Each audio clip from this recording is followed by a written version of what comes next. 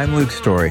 For the past 22 years, I've been relentlessly committed to my deepest passion, designing the ultimate lifestyle based on the most powerful principles of spirituality, health, psychology, and personal development. The Lifestylist Podcast is a show dedicated to sharing my discoveries and the experts behind them with you.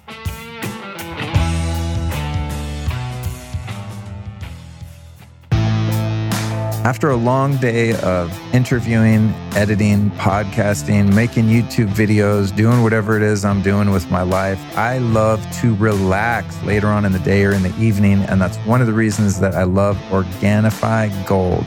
This stuff is truly gold. It's got cinnamon, ginger, lemon balm, medicinal mushrooms, coconut milk, and more than anything, a super big serving of turmeric. It's an amazing anti-inflammatory spice. It's one of my favorites. So I'll make myself a golden latte at night with some good healthy fats in there and just have a nice calming drink. My friends and family love to come over and have my magic gold elixir at night. But I also been doing it during the day. Just when I need to chill out, I'll make an Organifi drink elixir and I'll put it on ice. And it's actually really delicious that way too.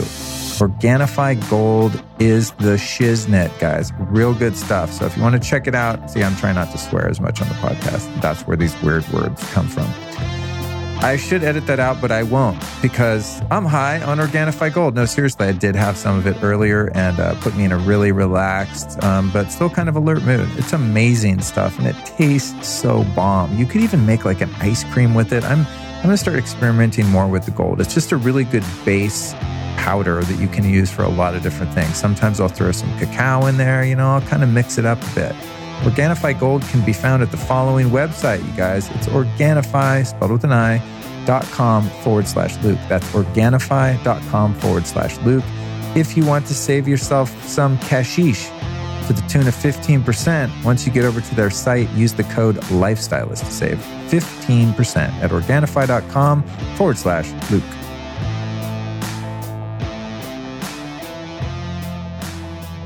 Let's rock and roll, folks. It's time for part 2 of this all-star episode recorded live at the Bulletproof Upgrade Lab's 6th annual Biohacking Conference. We're doing those lightning rounds again, so we've got 6 more guests. If you just stumbled across this episode randomly and you don't know what I'm talking about, make sure you go back and listen to part 1, which was released, about 10 minutes ago. So part 1 and 2 drop same day. I'm just hammering you guys. This is going to be a really fun episode. Our guest in this particular show are Max Lugavere, who's been on the show before. He's a filmmaker, TV personality, health and science journalist, and brain food expert. He's also the author of Genius Foods, host of the Genius Live podcast, and the director of the upcoming film Breadhead, the first ever documentary about dementia prevention through diet and lifestyle. Then we've got Daniel Eisenman of the Breaking Normal podcast, on which I was a recent guest. Little plug for you there. What? Daniel was preparing to follow the normal path and become a doctor until he took a year off and saw what the world really had to offer. He now travels the world as a keynote speaker and facilitator of the Breaking Normal experiences, which are radical retreats and workshops, or as he likes to call them, play shops, based on the principles of raw honesty and emotional freedom. Then we've got Mia Magic. She's a visionary storyteller and personal evolution coach who is passionate about playing all the characters of her childhood imagination to inspire others to believe in themselves and in magic. And I'm certainly a believer in magic. That was a great interview. Next up, we've got Samir Santake, who's CEO and founder of BioStrap, an innovative wearable device that leverages cloud-based algorithms and machine learning to deliver accurate activity and wellness tracking wearables that enable people to make impactful decisions about their health so that they can perform, recover, and sleep better. BioStrap's very cool. I use that thing sometimes when I meditate and do various biohacking practices to see what's happening with my HRV and all this stuff. Cool stuff. Then we've got a second-time guest, my friend Andy Nilo, the founder of Alitura Naturals, creators of the best skincare products I've ever used. I use his stuff every day, straight up. Like if you could take a video camera upstairs, walk up, look in my bathroom. There's about 5 or 6 Alitura Naturals products sitting there right on my sink. Yeah, really good stuff. Very cool guy. Next up, we've got Tim Gray, who is a very recent full-length episode guest as well. He's a heavyweight digital marketing director and digital strategist and speaker. He's also the creator of the Health Optimization Summit, which I will be attending and participating in coming up September 14th and 15th. And speaking of participation of yours truly, I'll be speaking at Rama Fest in Majorca, Spain, July 19th and 21st. Be doing my High Love workshop July 22nd. You can find all of my events at lukestory.com/events. That's lukestory.com/events. And while you're at my site, you might as well just hit up the next page, lukestory.com/store, where you will find a collection that is highly curated, very carefully selected of every single health product and biohacking tool or technology that I personally use. That's lukestory.com/store. Going to that store, getting discounts, shopping for yourself, saving the time and energy of finding the best stuff is going to save you. And it's also going to support the podcast and tons of great brands. So check it out. All right, folks, let's go ahead and jump into this all-star bonus episode. And I'll be back with you for our regular programming on Tuesday with Kyle Kingsbury. Enjoy the show and our wonderful guests.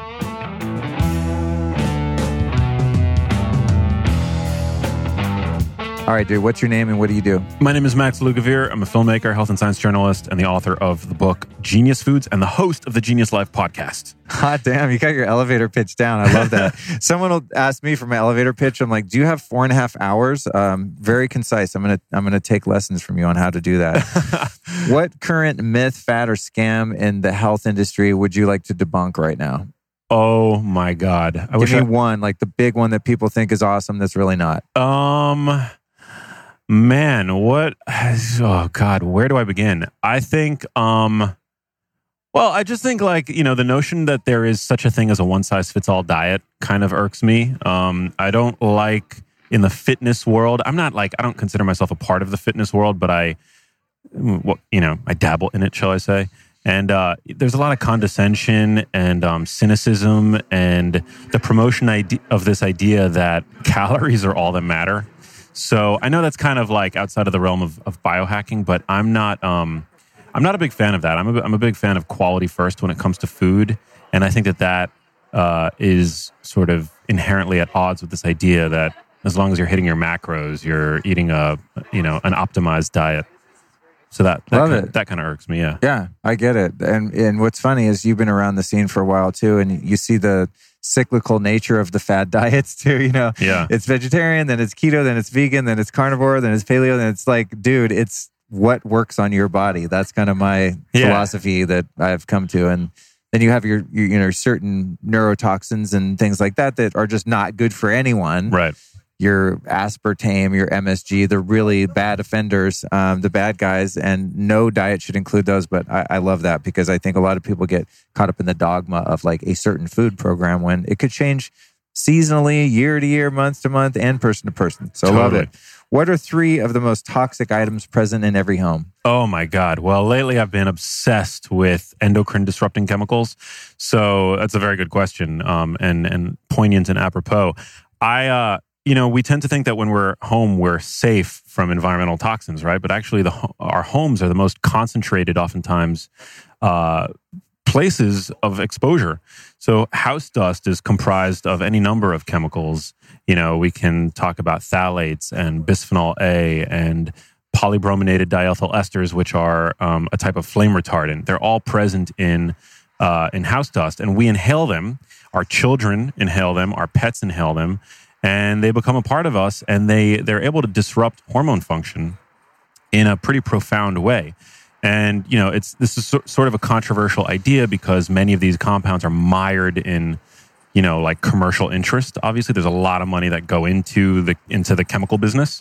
But yeah, I mean, one thing or a few things that I would do to safeguard yourself is to buy furniture without flame retardants. Flame retardants were initially added to furniture because smoking was such a big thing, cigarette smoking in the house. Oh, I didn't know that. That's trippy. Yeah. Wow. So, I mean, if you don't smoke in your house, there's really no need to buy flame retardant furniture. And even if you do smoke in your house, I mean, what are the odds that you're going to light your furniture on fire, right?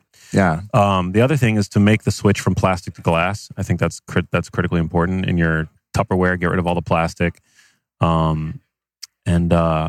Yeah, those would be like my high level Dude, tips. you might be a guy that can give us a soundbite on this. Would you speak to the issue of no stick Teflon pans? Do you know about that? Yeah. Teflon flu and all that shit? Yeah. So Teflon is basically made using a chemical that is a powerful endocrine disruptor. And it's also at this point omnipresent in our bodies and the environment. The danger with these chemicals is that they have what's called, typically with a toxin, you have what's called a monotonic dose response. Or with any chemical, essentially, the dose makes the poison. You can look at any chemical, water, sodium, arsenic, and at a certain dose, they become toxic. And at a dose, it's assumed that a dose below that is going to be not toxic, obviously. The problem with endocrine disruptors in the hormone system in general is that you have what's called non-monotonicity, which means that you can have a toxic dose at a high, you can have a toxic effect at a high dose, you could have potentially no effect at a moderate dose, and then you can have an effect at a very low dose. So it's like more like a U-shaped curve. Oh, interesting. Yeah. And so that trickiness of these chemicals is what's made them really hard to study, made them really hard to regulate, and it's ultimately allowed the companies that make them to basically subvert policy, and it's really scary. But yeah, I've I talk about this lately a lot on my podcast, and I'm writing about it right now for an upcoming project. But yeah, Teflon, you want to avoid like the non-stick pans. I think cast iron is a good option.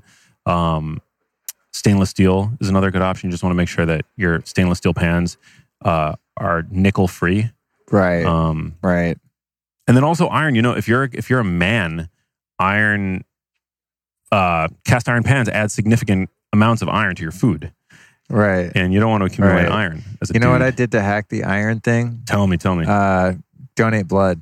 Smart, super smart. You go every few months and you download all that ferritin, I think it is. Because I tested my ferritin or iron levels and they were, above average and too high. And women don't typically get that problem because they're bloodletting every month, right? Every cycle. And we're not. So you can do like the male version of having a cycle, which is every few months go donate blood. And the receivers of that blood also win. So it's a cool thing. You get to get kind of the helper's high of doing a service to people that are low on blood. And also you're kind of going, here, take my toxic iron that I don't want. But yeah, it's super smart. I learned that years ago and it is actually quite effective. Okay. One other potential hack that I'll add to the mix, calcium is one of the few known substances that inhibits iron absorption in the gut. Oh, cool. So you could potentially take like a calcium supplement if you're having like a steak that was cooked on a cast iron pan, which obviously is going to have a lot of iron. Right. And you could theoretically inhibit some of your iron absorption. That's that way. Interesting. Yeah. I love geeking out with dudes like you. It's like everyone brings like a factoid to the table, and then after a while we kind of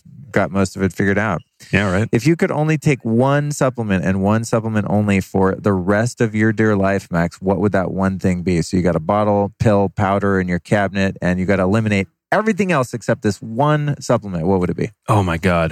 That's a bitch. I know. I don't think I could even answer it myself. Holy cow. Man, I'm a fan of fish oil. I'm a fan of vitamin D. I'm a fan of, you know what? Maybe astaxanthin. I'm a big fan of astaxanthin. Oh, nice. Yeah. I get it from this farm in Hawaii. And, it protects your brain, your eyes, your skin, and it basically works from the inside out to protect cell membranes. Yeah, I love astaxanthin. Have you noticed any issues on, what's that company called? Biohacking? Yeah. Is that the guys you use? Yeah. Have you heard of or noticed any issues with the extraction method? Is there, you need to look out for hexane or other solvents used to get it out? Have you dug that deep into it? I did not hear that, but that's if you're telling me I need to look into that, then I will look into it. I don't know about them because that's the brand that I use when I remember to order it. But I've been hearing some things with fish oils and things like that and algae oils that there's some potential toxicity due to the extraction method. So one, wants to do their due diligence and be discerning about the methods by which someone actually extracts those nutrients. But I love astaxanthin.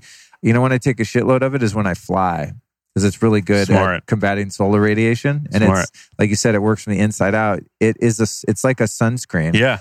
I've gotten people on high doses of it that have really fair skin and get them out doing incremental sun exposure. And you can take like a fair skinned freckled person on a lot of astaxanthin and they won't sunburn. Wow. I love that. It's really, really cool. Okay. what's your number one free biohack? So something that does not come in a pill, powder, syringe technology that someone can get for free if they don't have the budget for all this fancy, crazy stuff. Man, my number one free biohack. Okay, here's a good one. Bring your own condiments to restaurants. Dude, that's good. Yeah, that's great. Me and my friend BYOC says Crosby Taylor. BYOC, yeah. So me and my Crosby Taylor, if you're listening. Crosby, you want to do you want to be on my podcast in a few minutes? Okay, come back and see me. Yeah, so restaurants cut costs. They're notorious cost cutters, and one of the places where they use really cheap and unhealthy ingredients are in their sauces and oils. So what I do is, now granted, I'm not going to do this at a 5-star Michelin restaurant or whatever, but like frequently I'll bring like, if I'm going to a place that has like a grass-fed burger, but there's really no good ketchup because it's all like high fructose corn syrup ketchup or whatever, I'll bring like some Primal Kitchen ketchup with me. I have no affiliation with them, but their ketchups are bomb. Yeah. And their mayonnaise. Yeah. All their condiments actually are really good. They just own the condiment market. Yeah. I'll also often bring some mustard seed powder with me when I go to get some like cooked cruciferous vegetables. I'm a big fan of like sauteed broccoli and things like that. When you sprinkle mustard seed powder on cooked cruciferous vegetables, it actually magnifies their anti-cancer potential in a really powerful way. Rad. Yeah. Wow. And it's tasty. It's like super spicy. It doesn't taste like mustard, the sauce. It tastes, it's got this like really nice, mild, spicy flavor. And it actually really strongly intensifies the anti-cancer activity. Badass, dude. Bring your own condiments. It's a great biohack. I mean, it's not technically free because at one point in the journey, you would probably have to purchase them. Yeah. But it's one that you can reuse over and over again. Good point. Yeah, I'm the guy that always orders a salad with no dressing because I just know it's going to be rapeseed oil, canola oil, grapeseed oil, some oxidized inflammatory oil. And then even I'll go, can I just have a side of olive oil? And then even that, it's probably not 100% true olive oil. So, Jesus Christ. Dude, how do you win? But anyway, little by little, Okay, so in your opinion, what is the most nutrient-dense food on the planet? If we were going to eat one food that just totally kicks ass, what would it be? Oh my God. I would have to say, it's probably a tie for me, but either wild salmon or grass-fed beef. Big fan of grass-fed beef. Dope. Love it. I would like some right now. I think I missed lunch and I am famished. What's one piece of advice you would give a young person under 25 who wants to live a long and vibrant life? What have you got for our up-and-coming generation of biohackers and health enthusiasts? Oh my God. I would say embrace consistency and practice progress and striving for progress and not perfection. I think that's a big thing. We all tend to, speaking for myself, I'm really, I try to walk the walk, and it's not so much try. It's something that I'm really passionate about, and I feel like I just feel better when I eat the right foods and I'm exercising often. But it's normal to slip up every now and then or indulge here and there. I'm not always only eating grass-fed beef. If I go to a barbecue for restaurant, for example, I'm eating whatever they're serving, and that's fine. It's I don't think that you need to beat yourself up over forays out of your, perfected biohacking, diet plan. But yeah, in general, consistency is key. Embrace, a smaller number of healthy foods and eat those on loop. That's what I tend to do. And it also allows you to save money, right? Because when you start funneling your money into just the handful of foods that are really serving you, and you cut out all the sort of discretionary foods that tend to be the least healthy of them. You know what's rad about that? You just answered two questions in one, because another one of my questions later on, which we're now going to skip, is how can someone be health conscious without being too neurotic and obsessive about it? Which you kind of just said. Find a balance. Yeah. Progress, not perfection kind of thing. Yes. So I love that. Okay. Who's been your favorite speaker here so far and why? Oh man, Luke Story. I wasn't a speaker. Oh man. I'm individually speaking with everyone. Luke was definitely my favorite speaker. No, I actually didn't get to see any of the talks, so I don't think I'm qualified to answer that question. That's you and me both. Yeah. That's funny. I saw Frank Schallenberger for about 5 minutes during lunch, and I'm waiting for him to walk by, and I'm going to grab a mic and throw it on him, hopefully. But the thing about coming to these conferences, sometimes you end up kind of networking and hanging out and having fun and missing the actual spectator experience of it. So then that's going to dovetail nicely into my next question. If you could only follow the advice of one expert in the field of health forever, who would that one person be? You have to ignore all the noise, discount everyone's opinions and advice, and just listen to one guru. Who's that guru? Oh my God. I know it's tough. I can't, I mean, well, he's not like an influencer necessarily, but my good friend Paul Graywall is a medical doctor who's very smart. He's an expert in obesity medicine, and he also happens to be the co-author of my book Genius Foods with me. He's a very smart guy. He has like an encyclopedic knowledge, and I've learned a lot from him about science and medicine, and so yeah, I would say him probably. Awesome. If I had to pick one person. And how do you handle or manage negative emotions? I like to listen to music and sulk and go to the gym. I like to, get it out with a good workout. I sometimes will meditate. I was trained to meditate in sort of a Vedic style, and so I'll sometimes dose myself with a good meditation sesh. But I don't meditate nearly as often as I should. But yeah, I think exercise is really it's powerful, and it's something that I've always been able to rely on. I'm very grateful for that. Cool, man. You're giving me some great advice. Sometimes I forget about that one. Do you have a spiritual practice? And if so, what is that practice? I am a spiritual atheist. I don't believe in, an anthropomorphized man in the sky, but I definitely feel connected to the universe at large. And I regularly experience states that I can only describe as transcendent, whether it's through music, art, connection. And but ultimately I can be a bit nihilistic. I've seen really good people get sick and die, and it's it hasn't left me with a lot of faith that there is some kind of omnipresent being out there looking after us. So ultimately, what it's taught me is that you really have your own back, and it's up to you to, take care of yourself as best you can, and to look after your loved ones and lift up those in your own community. Because we're part of this like vast tapestry. And I guess that's a spiritual idea. Some people have to do psychedelics to really get a sense of that. Right. But I just I really feel it, and it's made me dedicate my life to service and to helping people and to doing the things that I do, which everything that I do is ultimately about helping people. Well, they say that a true atheist doesn't lack faith. They just have a faith in different ideas. You know what I mean? They have faith in, just their own willpower or whatever the case may be. But every single human being has faith in something, because everyone has a concept or a belief or an experience around their connection to things, So I think that's actually quite a spiritual practice. I love that. Yeah, although I'm, I see just God everywhere, but it probably is not much different than your experience. I just have a different way of naming it or contextualizing it, It's like when I get a hug from someone, I'm like, thank you, God, that there's God expressing itself in day-to-day life. So, yeah, I mean, I think cool. the difference is in language, basically. Yeah, it's just like, our language colors the world and our reality. And, what you call God, I might call, connection or transcendence or flow or, right. It's all one. Yeah. Cool, man.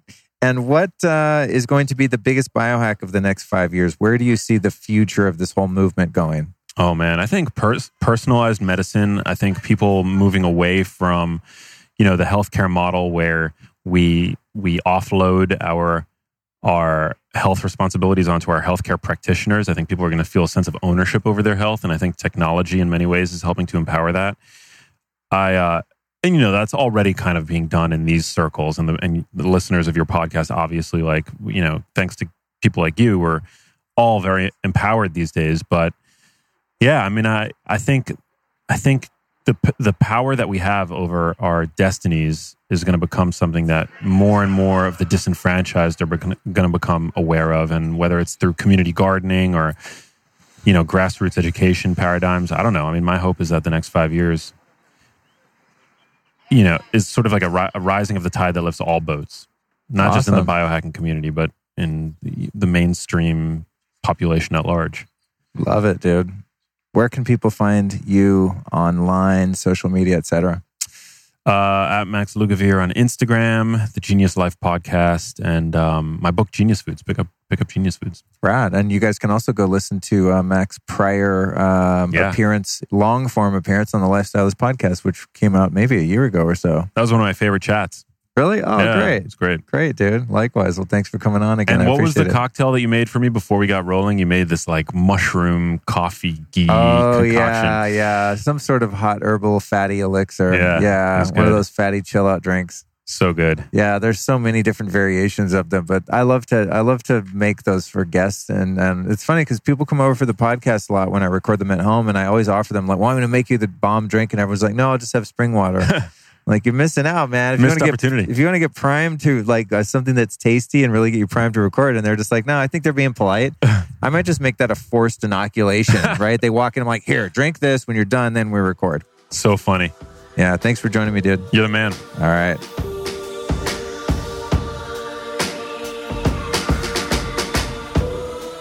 What's your name and what do you do, man? So my name is Daniel Eisenman, and what do I do? It changes every day, but mostly aim to find out what I'm made of and to actualize the best version of that and to accurately report my discoveries along the way to my friends and allies. That's great. That's kind of what it's very similar to, I think, what I do, is find means of healing, heal thyself, and then go, hey guys, I found something cool that heals you. Try it out if you want. Yeah. We're on the same page. All right, cool. What current fad or scam in the health and wellness industry bothers you the most? Give me a myth to bust.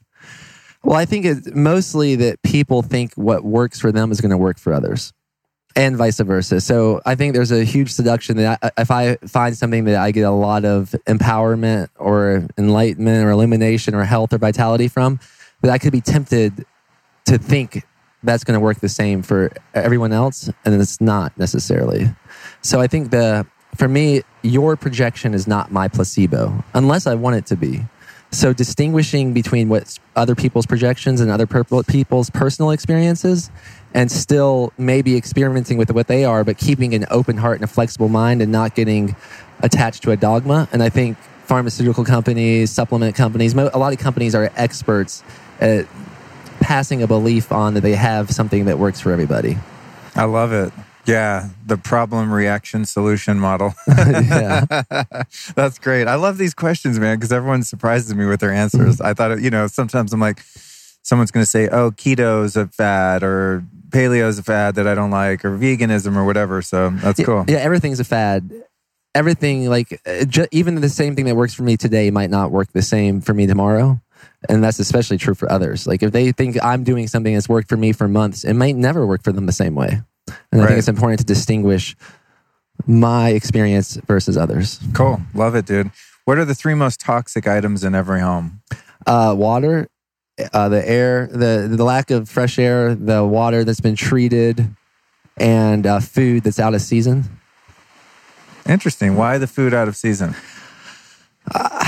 For me, I've found a lot of ease in following and being in harmony with the patterns of nature. So I think if food is out of season, it's most likely been preserved or treated or manipulated in a way, and most likely been shipped and bred in a way that's more about the look of it, how easy it's shipped, how easy it's sold, rather than like the nutrient content. I think some people might be amazed at how much nutrients they can get from grabbing a weed off the crack of a street versus like the lettuce in the grocery store, if that makes sense. Yeah, there's an awesome book, Healthy at 100 from John Robbins, and he studies these long-lived cultures, and some of those cultures think it's taboo to eat greens that are not freshly picked. They think it's like bad for them. And I'm not disagreeing with them. That's cool.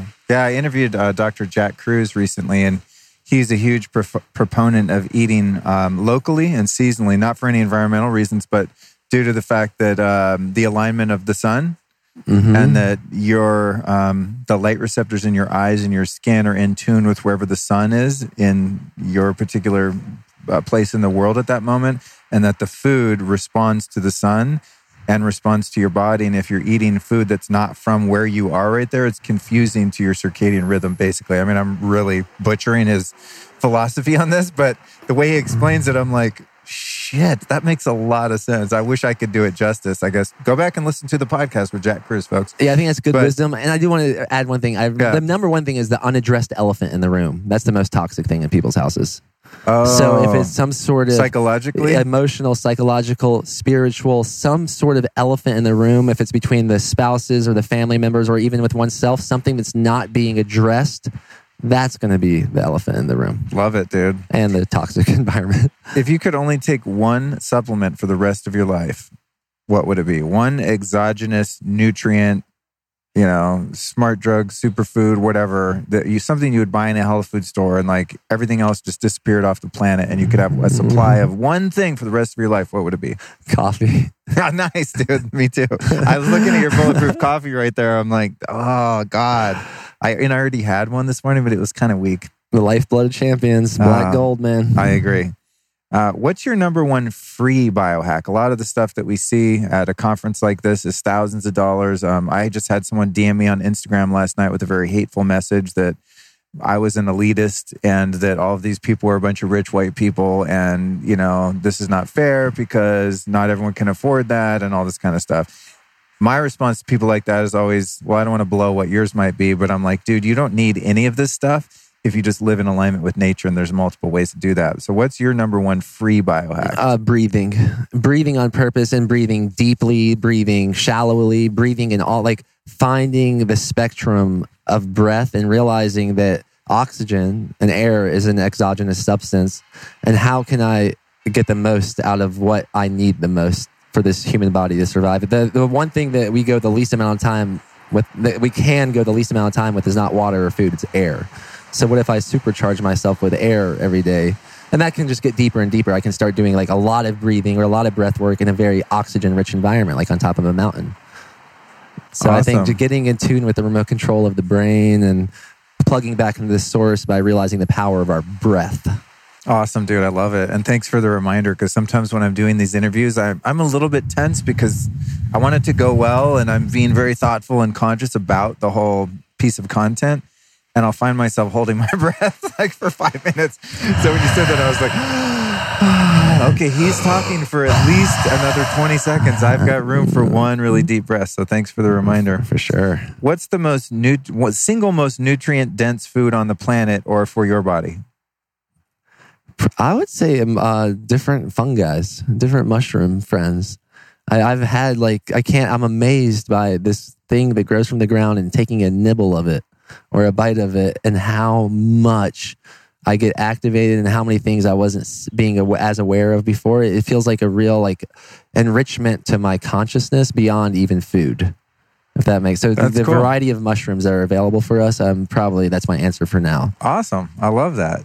What's one piece of advice you'd give a young person under 25 who wants to live a long and vibrant life?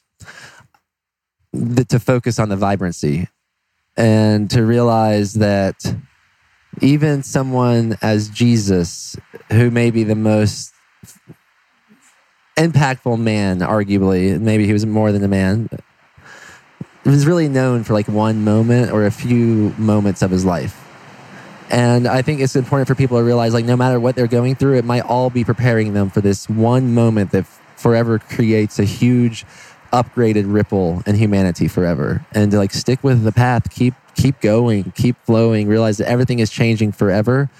And that most suffering probably comes from trying to recreate an experience that's happened before or avoid an experience that's happened before, but no experience happens more than once. So enjoy the ride, my friend. I love that. Where were you when I was 23? Who's been your favorite speaker here at the conference so far and why? Naveen Jain. And because I have some rapport built with him before, and I came in a way here. One of my main objectives here was to interview him for the Breaking World podcast, and I just did that. So I'm biased, but I think he is a master of communicating a vision that 99% of the people wouldn't allow themselves to consider. I'm so excited. I'm interviewing him this afternoon too. Nice. Yeah, nice. He's one of those people that just has this, speaking of vibrancy, but he just has this magnetic energy. It's what do you call it? Palpable? Is that the word? I like that word. I was going to say palatable, but that's like cheese or wine or something. Palpable. Yeah. I mean, you just get around him and he just exudes like high energy and happiness. He's one of those dudes you're like, he figured the shit out. You know, he figured out how to master his own perspective and emotions. And, you know, I imagine he's not like working out really hard, taking a bunch of supplements. He's just like a dude that figured out how to be happy. So I'm going to interview him about that. And it seems like he's demasked himself. I don't see him showing up in such a different way in different environments, but more grounded in his like sovereignty. And that's, I think, alludes to what you're saying as well. That's maybe the key to his happiness in a way. Cool, man. Well, I'm glad you had a chance to interview him too. Maybe I'll get some pointers from you on what would be a good direction to go with him. If you could take advice from one health expert and one health expert only for the rest of your life, like if you had one go-to that you're getting information from, who would that be? I'll answer Kelly Slater.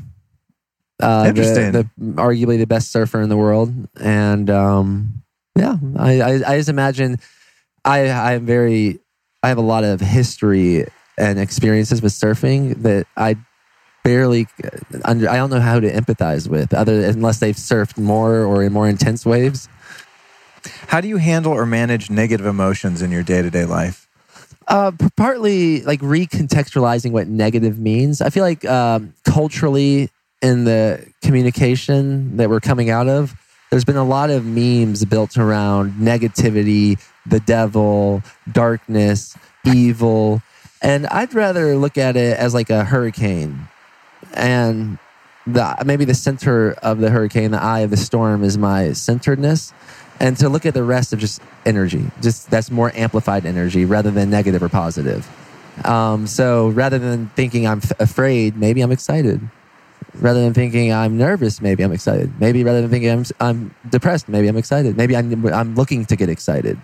So just more like check engine lights. So what most people would perceive as negativity, I perceive as like this is a check engine light, metaphorically. So do something differently. That's awesome. Yeah. God, that's so cool. I love that, dude.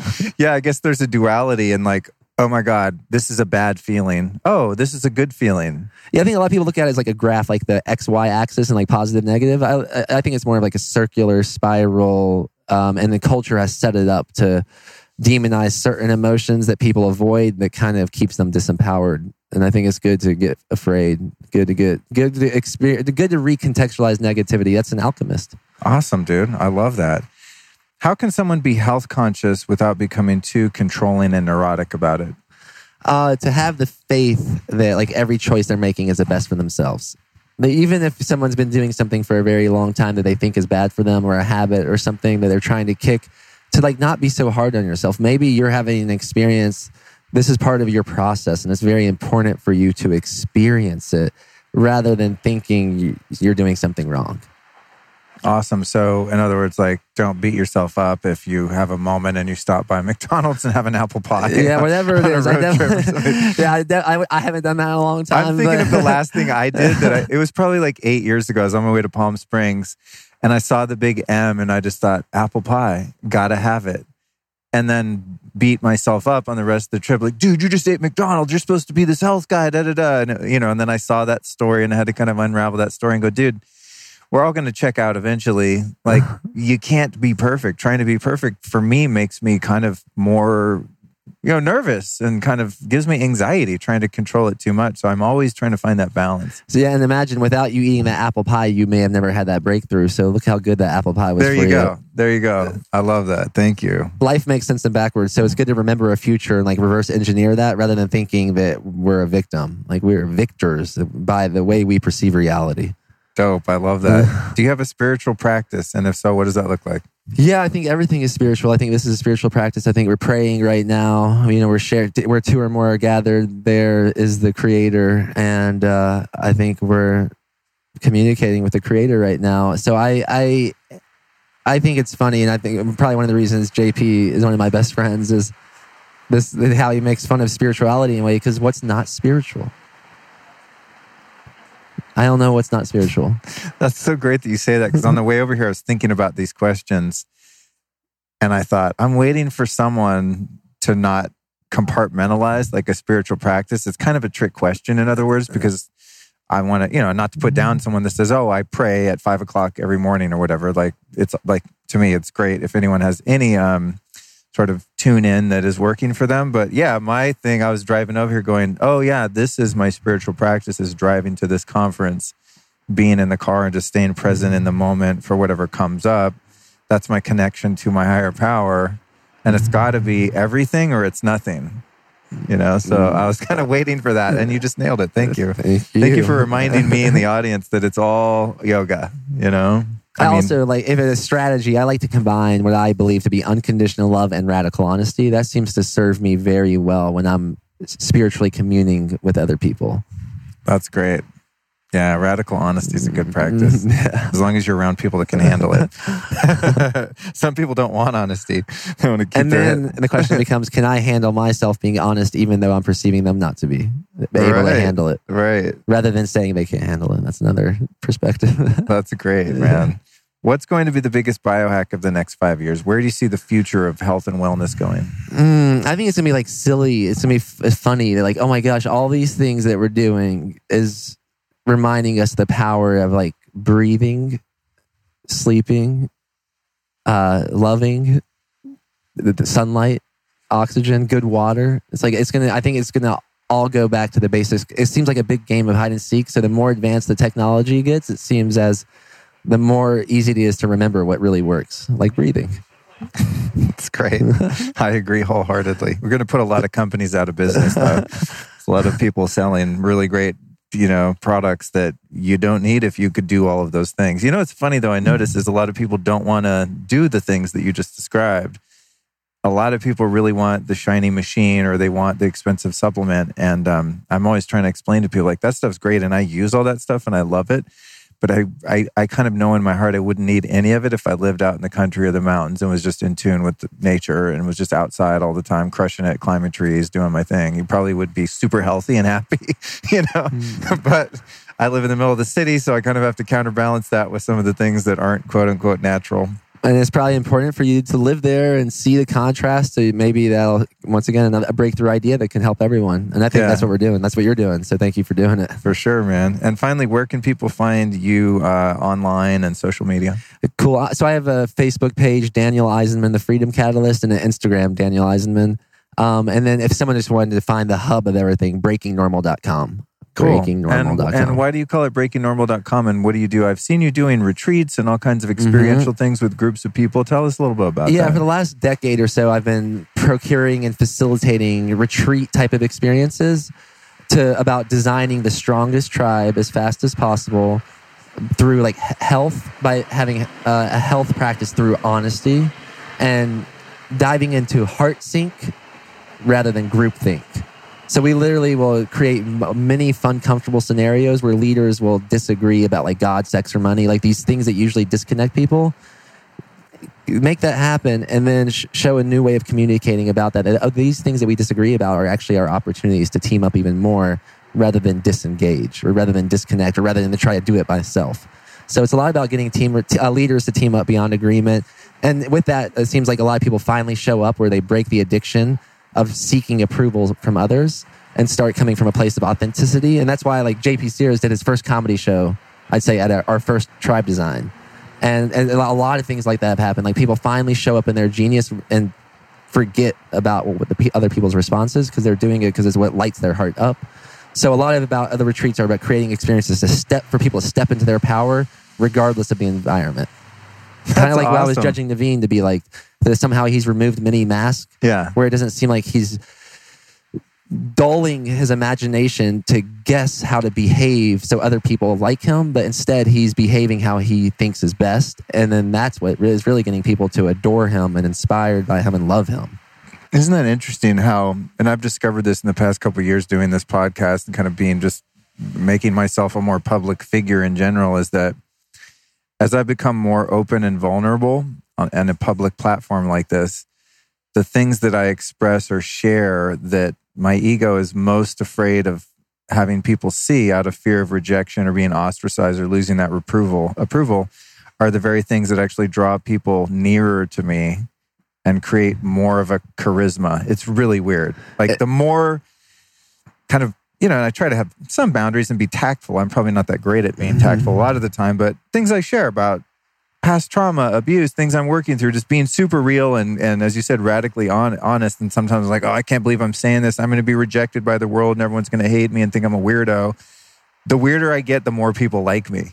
It's a cosmic joke of kind of like everything your ego thinks it's doing to protect you is actually keeping you closed off, walled off, and unable to actually give and receive unconditional love. And that realness and vulnerability that, a guy like Naveen has, you said, where he wears one face for everyone and gives zero fucks about it, actually makes him more enigmatic and appealing to people. When you don't need approval, everyone approves you. I guess that's what I'm trying to say. Yeah, I've definitely said that at retreats and realized it seems like the less I care what other people think, meaning that I'm not letting their projections or thoughts dictate my behavior, the more they care what I think.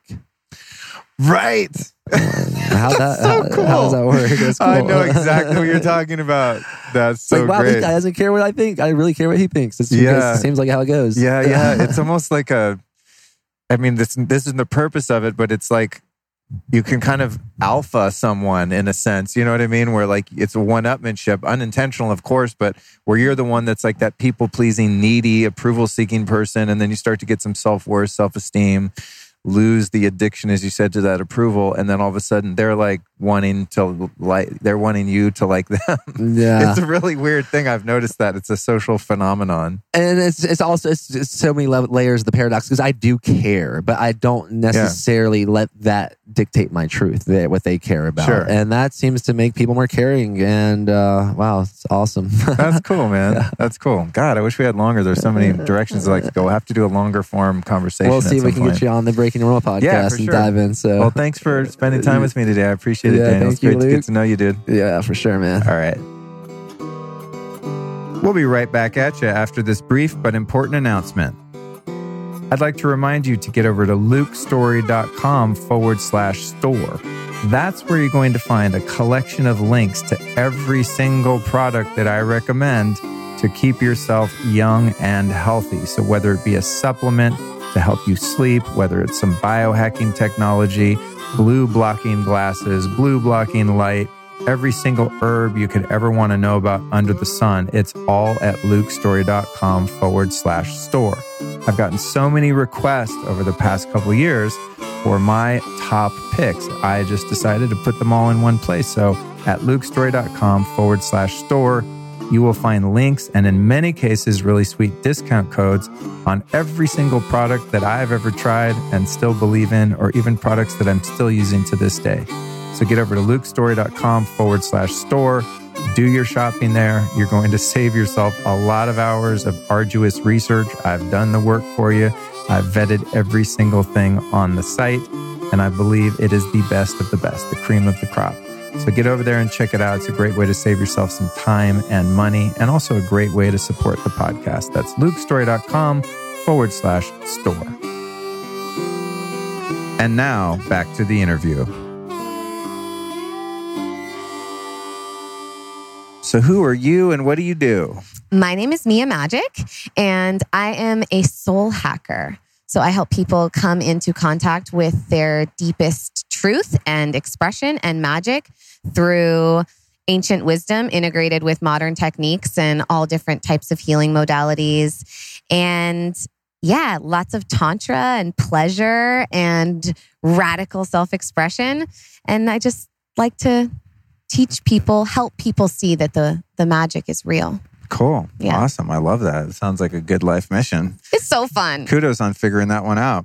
Well, I mean, it's a process. Well, I know, but many people are doing things that, aren't necessarily fulfilling. It sounds like what you're doing is. Oh my God, so fun. You have the spark in your eye that tells me you love what you do, which is awesome. Yeah, I do. All right. So what current myth, fad, or scam in the health and wellness industry bugs you the most? Ooh, for me, that would be the necessity for pharmaceutical medication. It's just like ridiculous. I was in an accident when I was 16 and I was put on antidepressants, and really it just numbed me and it just made me not feel anything. And when I learned all the different techniques that were possible, breathing, even just emotional regulation, making choices in how you choose to respond to something instead of just reacting or just being in that numb state. There's so much that you can do to regulate your chemistry and your hormonal balance or imbalance and create happiness and do all of the things that like pharmaceutical drugs are doing or that people think that they need them to do without them. So that's a huge myth that just drives me insane when people are like, oh, I need my antidepressants. I'm like, no, you don't. Awesome. I Try love that. meditating. Try doing exercise. Try doing breath work. Or an ice bath, right? Yeah. If I ever am a little depressed or have anxiety, I put myself in a 40 degrees tub for a good 10 minutes. And not that the problem, the external problem is necessarily gone away, but my fight or flight reaction to the perceived problem goes down by like 80%. I'm like a 5 minute and a 36 degree. So maybe I should bump it up to 40 and do 10 minutes. Yeah. Well, I have a friend that says that the optimal temperature for an ice bath is between 50 and 55 for 20 to 30 minutes. And I'm just like, that doesn't feel cold enough. That's not doing anything. That's like a swimming pool. I don't know. Yeah. Anyway, I guess I'm just... You go to the ocean and do that. Yeah, I feel like I need to kind of feel it more in an ice bath. Anyway, I digress. What are the 3 most toxic items present in every home? 3 most toxic items present in every home. Shame. I think shame is one of them. I think people have a lot of shame inside their minds. If our body is the home of our mind and our spirit, we shame ourselves for feeling angry. We shame ourselves for wanting to cry. We shame ourselves for having sexual desires. We shame ourselves for all of this bullshit that's natural, innate aspects of our beingness and of our humanity. So that's super toxic. I know that's probably not what you were looking for. No, I love that. That's great. I actually am looking for that. I've been waiting for someone to throw me a curveball and say something like that. Good. Yeah. So that's... It's usually like fluoride in your toothpaste, which is true, but sometimes it's more on the macro level and sometimes more micro. So I like you going more globally as the human experience, because I would agree in my life, trauma and shame have been my nemesis. I mean, that's the root of all problems I've ever had, period. Yeah, same. And then the coping mechanisms that come when you don't know how to deal with that trauma and shame. Yeah, that's what, especially I started my business working primarily with women, and I've started working with men a lot recently because I had so much shame of my own, shame about my anger. My mom never understood why I had all this rage. She just doesn't carry that in her. And I had rage even as a little girl. And so I was super shamed for the depth of my emotion. And that caused so many negative stories about just who I am, just being who I am. And so shame, I think, is super toxic. That exists in our homes and in our minds. And the second thing, which I also struggle with, is judgment.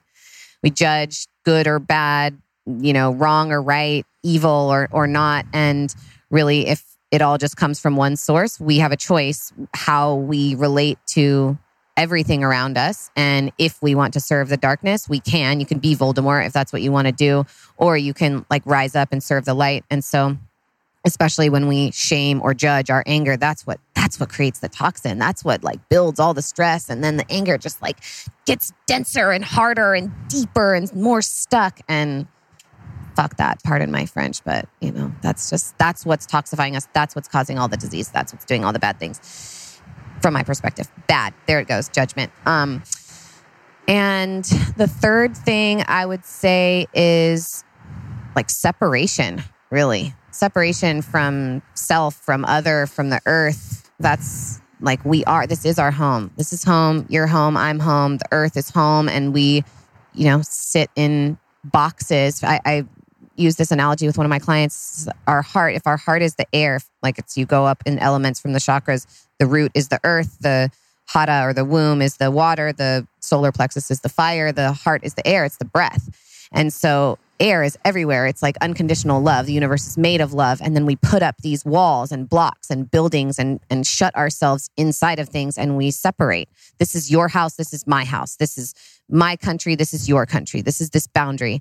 And really, we're all just part of this incredibly beautiful, I think it's intended to be symbiotic and synergistic organism that is this living, breathing planet we're upon. And if we could just recognize that we're all one and that we come from the same source, I think there would be so much more harmony and joy and happiness in our lives.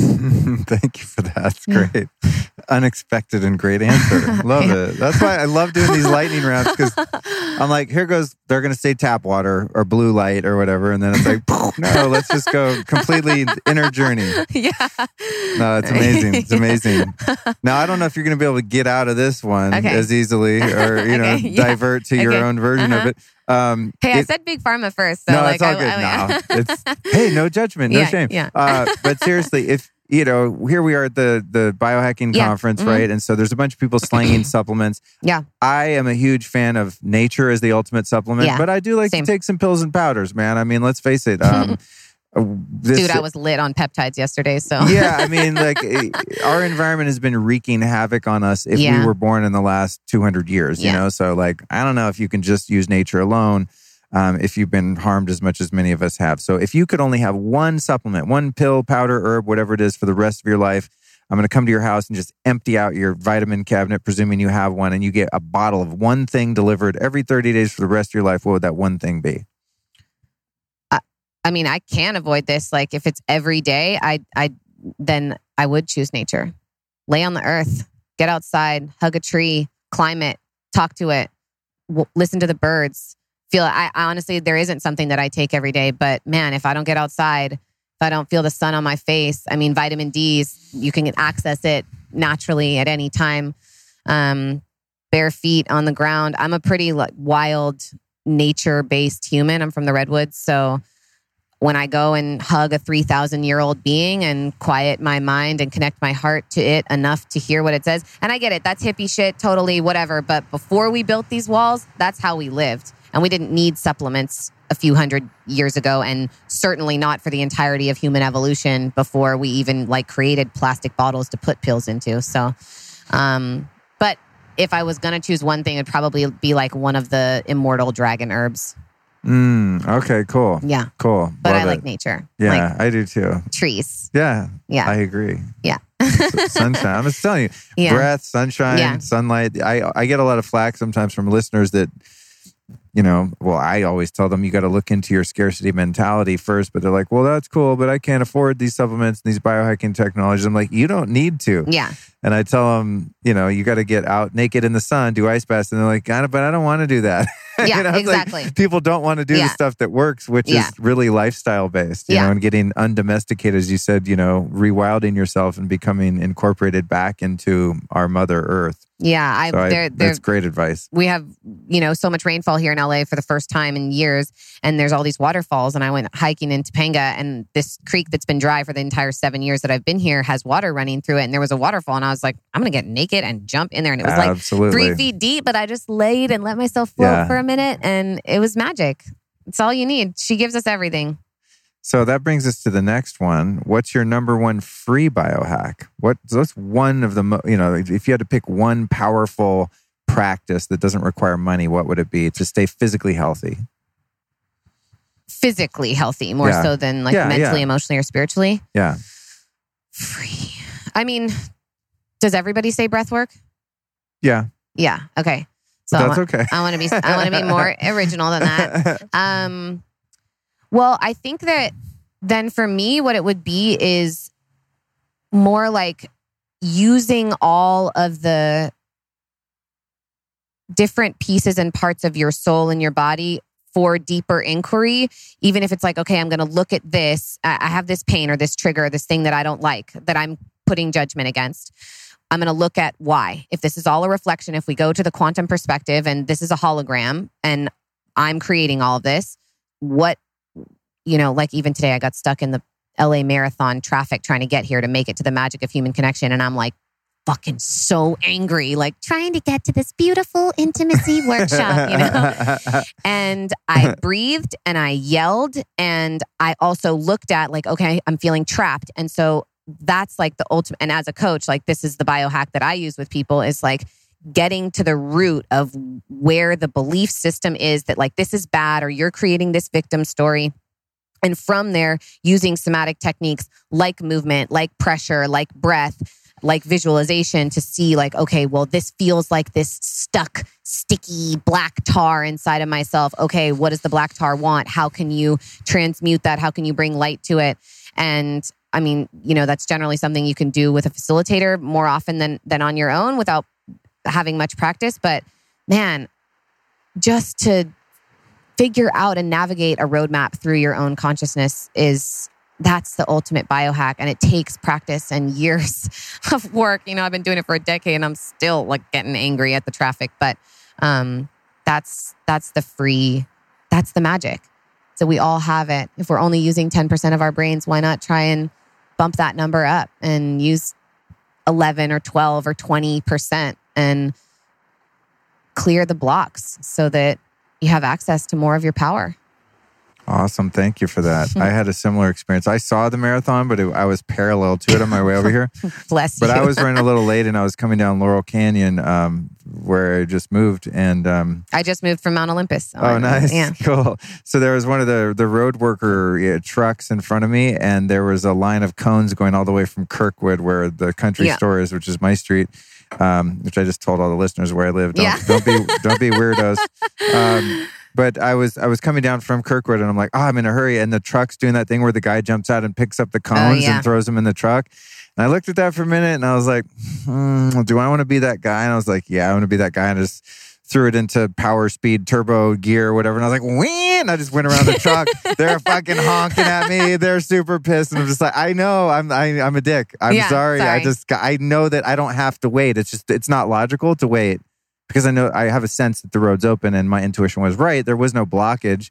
They just wanted everyone to wait. And that's why they're doing things. And so I didn't actually get pissed. The reaction I had to work on was the guilt about like being that guy and judging myself. Like, you were just such a dick right now. And I'm just like, no, I think I'm actually just more clever than some of the other drivers that are sitting there taking initiative, having the DWP guys or whatever be authority over them, and they're afraid to like break the rules. I'm like, who's making rules? Some guy picking up cones? He's not the fucking police. If the police catch me doing that and they want to pull me over, cool, I'll take the ticket. And so anyway, that was my process today. Thank you. Yeah. What, in your opinion, is the most or personal subjective experience? What is the most nutrient dense food on the planet? What's like the most bomb-ass food to give you energy, power, health, vitality? Oh, man. People hate this one. I love seeing the squirm. Yeah, I'm squirming. I mean, because this one you can't go esoteric. It has to be a food. I'm not going esoteric. That's okay. Yeah. I just like, I'm such a simple eater. Like okay. Is there like nutrient dense? Oh man, you want me to be concise, and now I'm like running through everything I've ever eaten in my life. What's a power food for you? What's your go-to when you're like, okay, I need like the chronic food that's going to really give me some energy here? I mean, I just go to Erewhon and get like buffalo cauliflower and eat a fucking avocado and some mac and cheese. The gluten-free mac and cheese? Yeah. AKA the heroin of Erewhon? Exactly. Oh my exactly. God. No, but maybe I would say avocados. I mean, that's really... Yeah. Like I can put anything on them. Sometimes I go like the almond butter route. I'm a big fan of like making a super lit avocado toast. I love like smashing them into my greens and making them into dressing. And so that then there's like heaviness or like, not heaviness, but density to greens and salads and things. But like probably for me over even avocados would be sweet potatoes. I eat them all the time. Cool. Yeah. I love it. That's my answer. Those are great. I can put butter and salt on anything. So like whatever I can put butter and salt on pretty much. Yeah. Thank you for reminding me about avocados too, because sometimes I just eat them plain and they lose their umph, and I forget you can make like a great cacao pudding out of avocados. Like there's really cool stuff you can do with those little fatty devils. One of the most magical experiences I ever had was climbing an avocado tree at the depths of the Nepali coast in Kauai. And I'd been out there for a week and I climbed this avocado tree and I was like, knocking them down with sticks at first. And then I was like, fuck it, I gotta get it with my real hands. And I like climbed out the edge of this branch. There was only one I could really reach. I had my foot like hooked across the edge of this thing and like reached so far and grabbed this avocado. And as soon as I got it into my hands, I just wept that like, that's how we used to get our food instead of buying it in bags at Trader Joe's. And I like cried and I promised the avocado I would always appreciate them. Nice. That's great. Well, I think we found your food then. What's one piece of advice you'd give a young person under 25 who wants to live a long and vibrant life?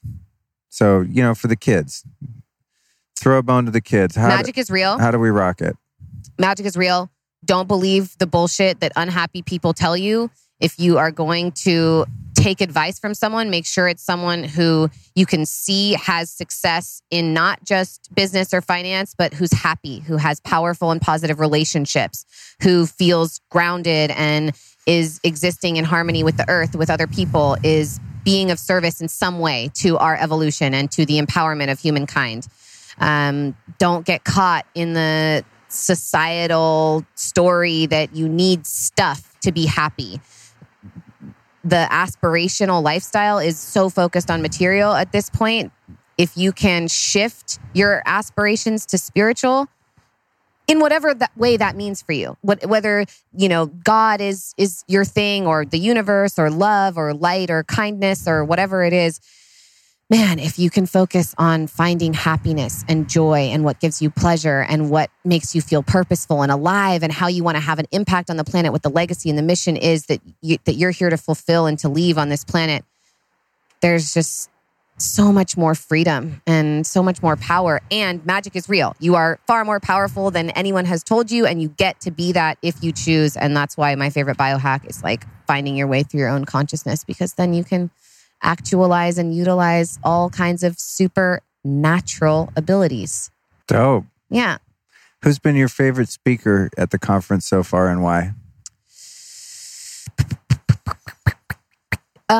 Okay, so, well, I'm going to make this esoteric too. So Dr. Barry, Energy for Success. I'm interviewing him in a couple hours. I'm so excited. Okay, I want to come over here and stalk him for that. I've been trying to find him. Come hang out. Okay, I'm going to. You So can come be our Hype studio man. audience. Okay, yeah.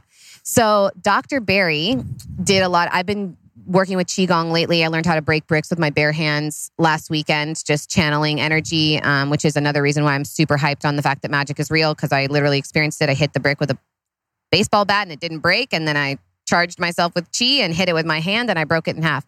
Still have it with me.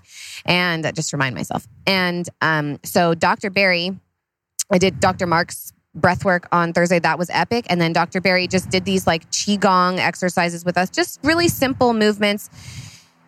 But what was super impactful for me is that his program is called Dragon Tiger. And everyone calls me the Dragon Queen. I feel very connected to that Khaleesi style dragon energy. Even if you just take dragons as a metaphorical thing that we've been told are bad or wrong or that we should fear, they're actually this incredibly powerful thing that you can learn to ride. And so I like to do slay your dragons, SLEIGH. You can ride them Nice, Santa nice. kind of slay. And his program is called Dragon Tiger. And dragons are what I just feel like I am. I have this lots of power, lots of ferocity, but also this fierce sort of magical feminine energy. And dragons just seem like the magical knights of the earth, the protectors of the goddess. And then tigers are always my spirit animal and favorite animal. I had carried a little tiger named Rainbow around with me every day for 6 years as a child. And so just seeing things like that where you're so in the right place at the right time. I've never heard anyone use dragon tiger as a single entity before. And that it's these practices that are having a profound impact on my life and my capacity to believe in power, not only within myself, but in its existence in reality in general, was just so oh my God, I'm here and this is right. And it's okay to believe in more than I was told to believe in before. And I'm being guided and led to more and better and bigger and deeper and farther and grander. And that was just a super beautiful signpost and symbol for me. You can be and my friends they're like, oh, you're like a dragon tiger. And then this guy is saying that it's a totally That's normal wild. thing. Yeah. Wow. So that was dope for me. Awesome. Cool. Yeah. Because I missed his talk, but I'm going to get You probably already know the things, and it was basic energy movements, but that's the point, is his stuff that he gives to Tony and all of these big people is the actual movements. And I'm actually going to Thailand to study at a Shaolin temple and do Qigong and Kung Fu for the summer for 3 months. It's funny. I've actually not really played much with Qigong. I've been doing Kundalini yoga for a number of years, and that's kind of been my, ability to move and cultivate, harness, express energy has been in those ways. But I don't know much about this, so I'm looking forward to learning more from him today. It's a lot of similar practices. Mm-hmm. No, it's just weird. It's just weird. Like you move your fingers, arms, body, breathe in a certain way, make some sounds, and shit changes. It's just human beings have figured out how to do that over the eons. And so it's interesting to see how it's trickled down in different places on Earth through different cultures. And then essentially, the nuts and bolts of it might be different, but the end result's generally the same, right? You're just Totally. like, wow, I feel uplifted.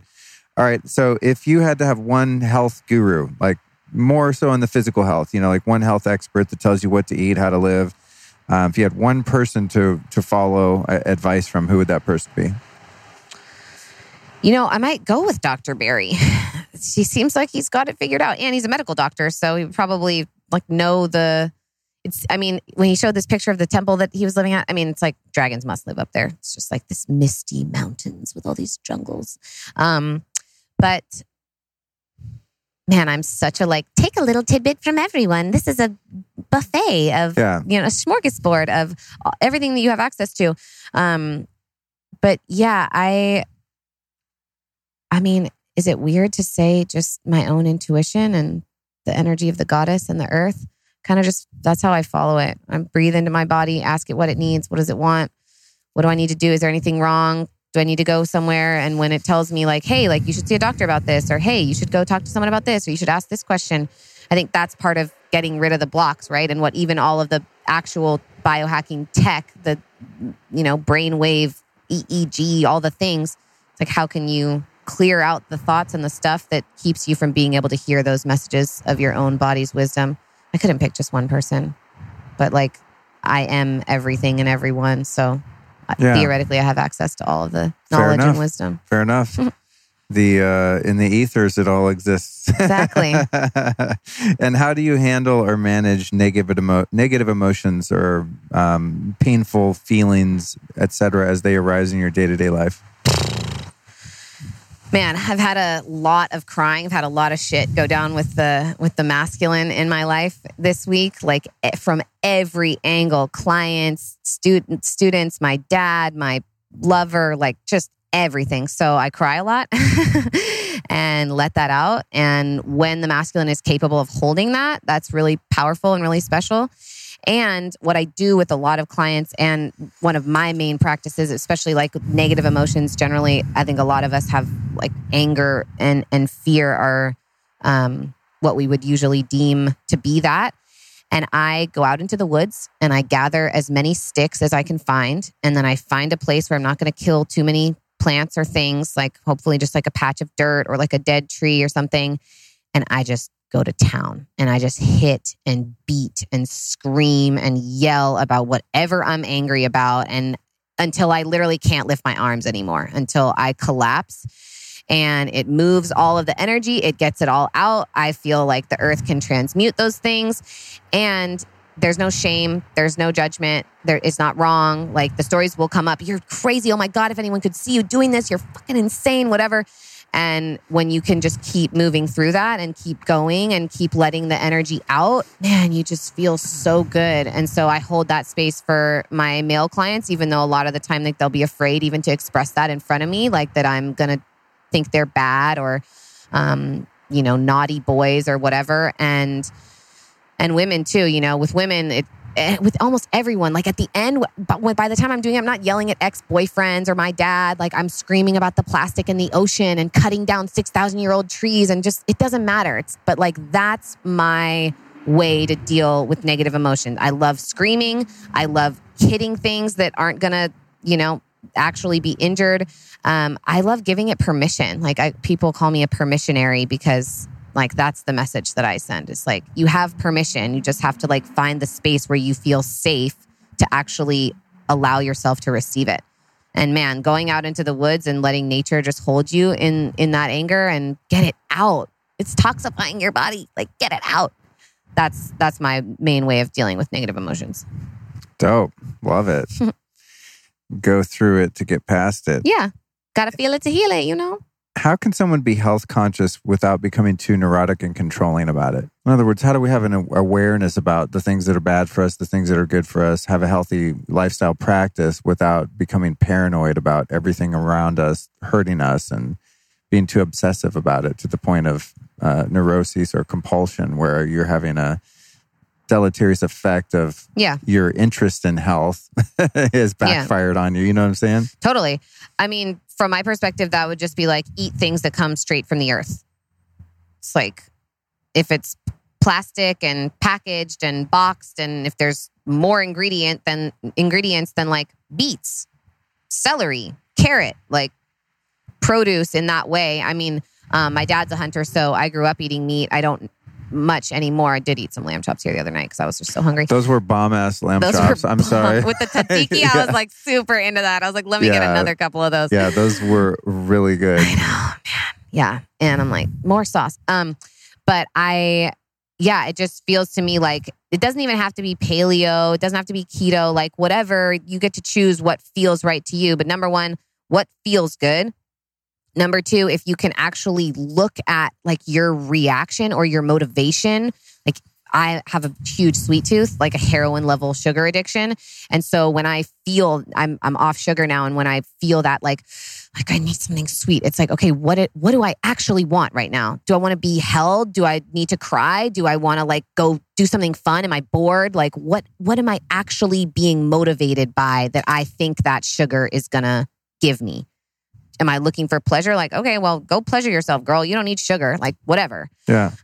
So I think that's super simple. Like eat things that come straight from the earth and listen to your body. And if you are really committed and you don't want to be obsessive, but you want to live a healthy lifestyle, then look at your motivation for health or lack thereof.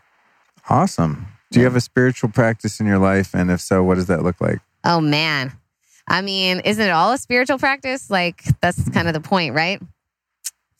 Yeah, my, like, being naked in nature as much as possible, connecting to, like, a big part of what I do with women is that we've all been really deeply programmed into believing that there's only this male aspect of God or creator, when really everybody comes out of a pussy. So we're missing that mother goddess energy. And so just connecting with her, and I say her in particular, the personified or anthropomorphized version of that is the planet herself, is Mother Earth. So yeah, like my relationship with her is my most profound spiritual practice. I forage for herbs and make tinctures with flowers and just listen to what she tells me to do. So my spiritual practice is mostly like, that's the soul hacking aspect. Like, what is in the way? What's in the way of my power? What's in the way of me loving myself? What's in the way of me connecting with other people? And yeah, I have a daily meditation and yoga practice and breath work. And I go all the way in breath work. I'm like, if I need to scream and yell and cry, then I do that. And but everything to me is spiritual practice. I do engage in a lot of tantra. I do sex magic and lots of pleasure rituals, and I do use herbs, and ritual itself is a huge part of my spiritual practice. Just creating an intentional setting for a ceremonial experience, whatever that looks like, even if it's just, I'm going to set intentions for the next quarter for my business, or I'm going to release this karmic pattern or this way of being or this negative emotion. Like that anger experience that I told you about, that's an anger ritual to me. I mean, when I was living in Australia, I laid under a thunderstorm, and I'd never laid outside underneath it. I was just naked and let the most massive storm I've ever seen just pour down over me, and lightning flashing across the sky and thunder sounding like the entire world was going to crash down on top of me. And I just laid underneath it and like let her cry her tears on me and cried tears of my own. And like that was one of the most powerful rituals I've ever engaged in. And it wasn't like burning sage and like setting the space, even though I love doing all of that too. But man, you could make anything into a ceremony and anything into a ritual. And I think creating the awareness that we have all these higher level spiritual gifts and powers is one of the greatest blessings of committing to awakening and becoming a more powerful human. I love it. I could sit and listen to that all day long, Mia. Okay, I'll go all day, bro. What's going to be the biggest biohack of the next 5 years? What do you see as the future of health? Like what's the cutting edge shit that's going to drop in the near future that's going to take us to the next level?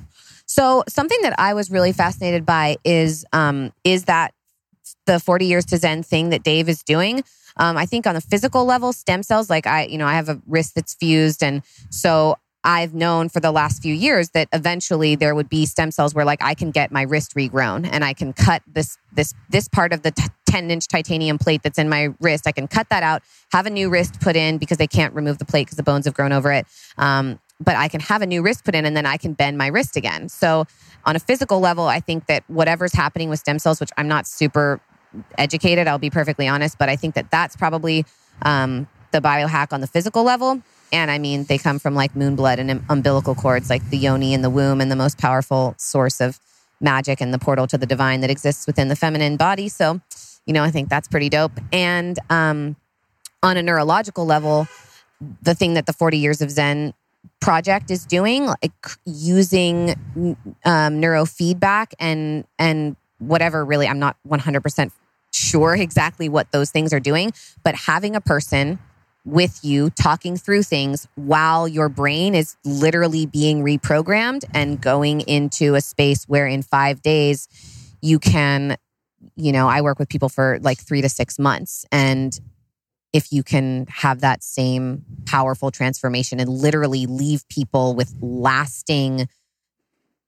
complete shift in their mindset, in the way that their brain functions, I mean, that's some magical ass shit. It is. I've done it. The 40 Years of Zen. Yeah, cool. It's cool. Yeah. It's heavy stuff. Did it have a really profound impact on you? It did, but the fortunate and unfortunate thing is I do so many things. Yeah. You never know what the thing is. Yeah.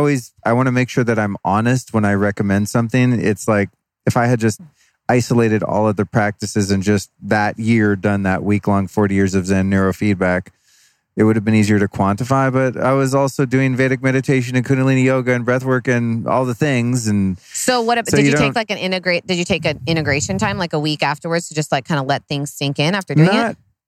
I don't remember, but it's unlikely. Yeah. But at that time, it was in Sedona. Well, they had it in Sedona and Vancouver. Yeah. Now it's in Seattle because they separated from the kind of company they were partnered with. But so I was in an Airbnb on the river, and I was by myself the whole time. And it fell in October on my birthday, and I was just doing my Scorpio in the woods shit. So my integration was kind of, I know about that. was going on at the same time. Actually, it was funny. I wouldn't say I almost drowned, but I did put myself in a little danger because I did a cold plunge in the river early one morning before I went there, and I had to climb down these rather steep rocks and kind of this little cliff to get in the water. And I got in there and submerged myself, and I just went into this altered state of just gratitude and beauty. And I just stayed in the water, and I wasn't cold anymore. I began to tingle and become warm, and that thing that happens when you surrender to nature.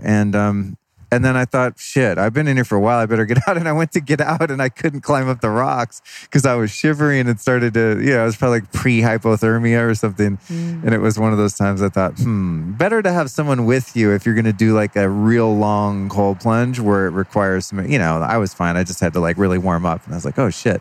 But it was a little lesson. Anyway, 40 Years of Zen was amazing. Difficult to quantify exactly what it did. But I would say it contributed to my ability to be more observant and less reactive.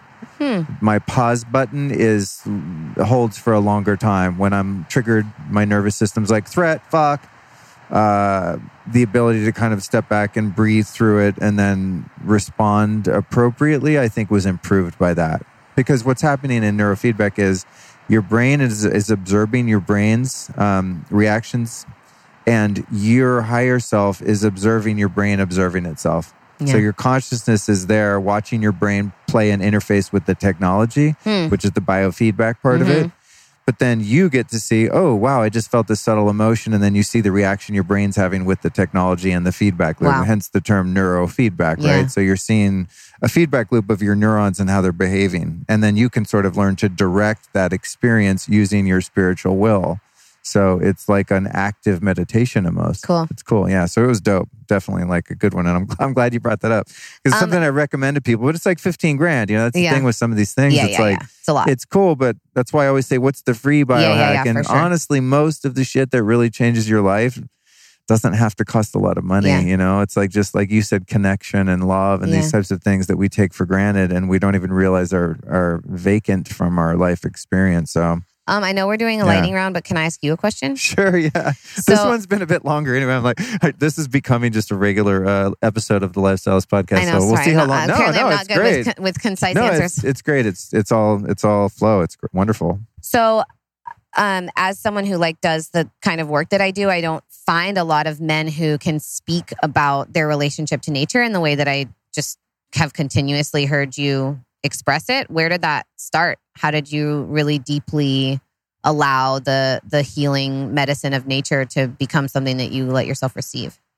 Or have reverence for and honor? I can hear your devotion and worship to it. Oh God, yeah. I mean, and it's funny because here we sit in the middle of the city, and I've lived in the middle of LA for 30 years, wow. But I'm a country boy. I grew up in Sebastopol and Sonoma County. Okay, I'm from Humboldt. Oh, yeah? Yeah. So, you mentioned the redwoods. I'm like, ding, ding, ding. I get that. I lived in the country. I played with animals. I caught lizards. I swam in creeks. I dove after turtles, and then my dad's a Colorado mountain man, hunter, fisher, mine too. rodeo star.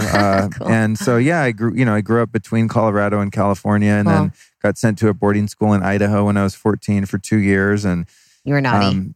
I was very naughty and was reformed somewhat. But I moved to LA when I was 19. And so how I've, I think, survived and in some cases thrived in the city was keeping that connection that, okay, this is fine because there's opportunity here that there is not out in the woods or the desert. But I've used the city as a way to mitigate the stress and get grounded again, and especially I think after I got sober when I was 26, which was 22 years ago. And in my early sobriety, I was really emotionally disturbed. I had a lot of unresolved trauma and everything that I'd been suppressing really since childhood through various forms of addiction just kind of sprung to the surface. And it was really hard to cope.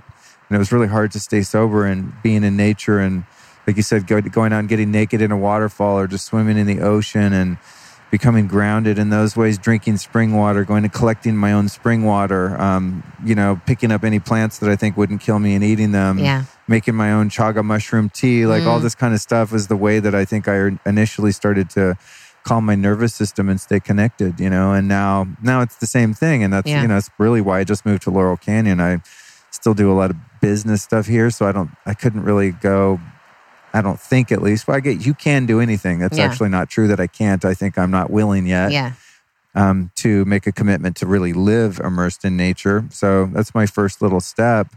But man, it is like you said, it's the it's the vagina of the universe. You know what I'm saying? It's like there is this universal healing, feminine, nurturing power that the planet has. And of course there's polarity and there's the masculine in it too. But for me to find balance when I'm too much in my head and being too yang about things and out there kicking ass, conquering, getting work done, making content, doing the things, it's like, oh no, I just need to go receive and be enveloped in those energies. And also it has a lot to do with just the sun too. It's not only the water and the earth, but all of the elements and getting light. That's why I'm doing most of my interviews here outdoors, even though it's a bit louder out here than the conference rooms. It's just, it's so much better. I need the radiation. I really do. I need that light. And, living in the artificial domesticated domiciles that we do, it's just like, this is the antidote, is being outdoors. It's almost that simple. So I'm a huge proponent of nature. And then even here at the conference, so many of the technologies are just amplifications of elements of nature. So all the red light therapy, what is that? It's just a spectrum of sunlight that we're concentrating and amplifying. And that has a huge effect on you because not all of us can afford in our busy lives, or we don't live in places that are close enough to the equator where we get sun. And so all of the biohacks that I really like, the magnetic fields, the PMF, the noble gases, the Tesla stuff, all that shit is really just harnessing the forces and powers of the cosmos and using the human mind to compartmentalize that and package that up in a way that you can use for, from a technological point of view, but it all comes from nature. So that's where it always ends up back to. Yep. And it's something I could, go on forever because it's the answer to everything. Yeah. And it's the problem with everything is our disconnection from that, And also, as you said, the connection and the community. That's the thing I think we're really missing. One of the things I've loved about Kundalini Yoga is, even though I'm not I teach it here and there and stuff, but I'm not even really immersed in that community per se. I know some people from class over the years.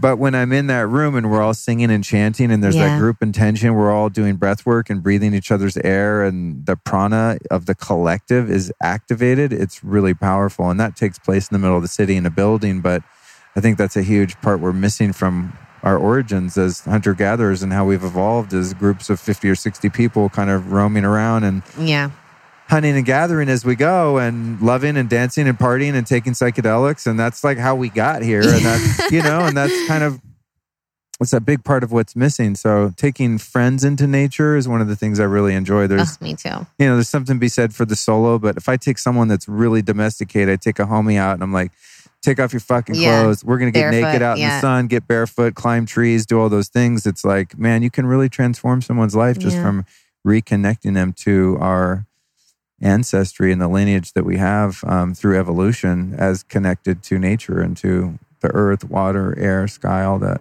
Just giving someone spring water out of a spring for the first time is a spiritual experience. Oh my God. I just got back from New Zealand and you can drink the water out of like anywhere. And I was just like bending down at every stream like an animal and just like sucking the Amrita from the earth, like drinking all this clean water. It was like, oh, here's a stream. I'm just going to kneel down and suck this water into my body. Wow, you can drink out of streams there, huh? I was in New Zealand traveling around by myself, road tripping for a month, all of January. And all I did was drink fresh, clean water straight from the earth. Wow, that's dope. They have regulations. I mean, the biome there is like super pure and they have regulations about how close any type of agriculture can be to any major river. To keep the poop out of it. Mm-hmm. Wow, that's dope. That's funny because I'm always educating people about spring water. I'm like, never ever drink water that's not right out of the fountainhead, the head of the spring. Well, in the States, that's true. But in New Zealand, they're lit over there. Dope. And I do know people that, are discerning about finding brooks at high altitude and, you get the sense that there's not pathogens in the water, but I'd still, I'm generally pretty careful about it. So anyway, there we go. Thank you for the question. You're welcome. Thank you. Last thing I want to ask you, my dear, is where can people find you on the interweb, social media, et cetera, if they want to learn more about you and what you do? So my Instagram is MiaMagic, MiaMagik. And the best place really to find like what I do is on YouTube, which is also same name, MiaMagik. Lots of magic, good content there. And my website is the same name, www.miamagic.com. So content-wise, YouTube is your jam. Well, Instagram is where I like write most of my things, but my videos go up on YouTube, really just about how to bring more magic into your life. And what I do for a living is one-on-one and group coaching and rewilding experiences, taking people out into nature, teaching them how to exist with the herbs and the plants and really connect and just feel, it's like what you said, I think that the disconnection from tribal culture and community is the same and had the same timeline as the disconnection from nature, because that was just how we lived, was in deep communion with nature and surviving off of only like the earth and doing it together. Yeah. So it really plays in. So yeah, that's where people can find me. You want to get wild? You want to free your mind and find your magic? Call me. So free your mind and your ass will follow. Over and out. Thanks for joining me, Mia. Yeah. We'll be right back at you after this brief but important announcement. I think it's safe to say that most listeners of this podcast realize how important it is to avoid putting poison in your body. I'm talking about the GMOs, the pesticides, the MSG, the aspartame, the canola oil, the tap water, and on and on. But what many people still don't realize is that cosmetics and personal care products are full of nasty chemicals. In fact, over 10,000 known chemicals are used in your everyday makeup, lotion, etc. In the EU, they've actually banned 1,400 ingredients from these products, but in the US, only 30. Wah, wah. Yeah, it's super gnarly. So it's important that you're not only watching what goes into your body, but you're being very careful and conscious about what goes on your body, especially the makeup and cosmetics that you're using on your face. So I want to invite you to check out a great company called Beauty Counter. You can go to beautycounter.com/Luke Story, where they have a really great, thorough line of safe cosmetics and personal care products. That's beautycounter.com/Luke Story. Check it out. And now, back to the interview.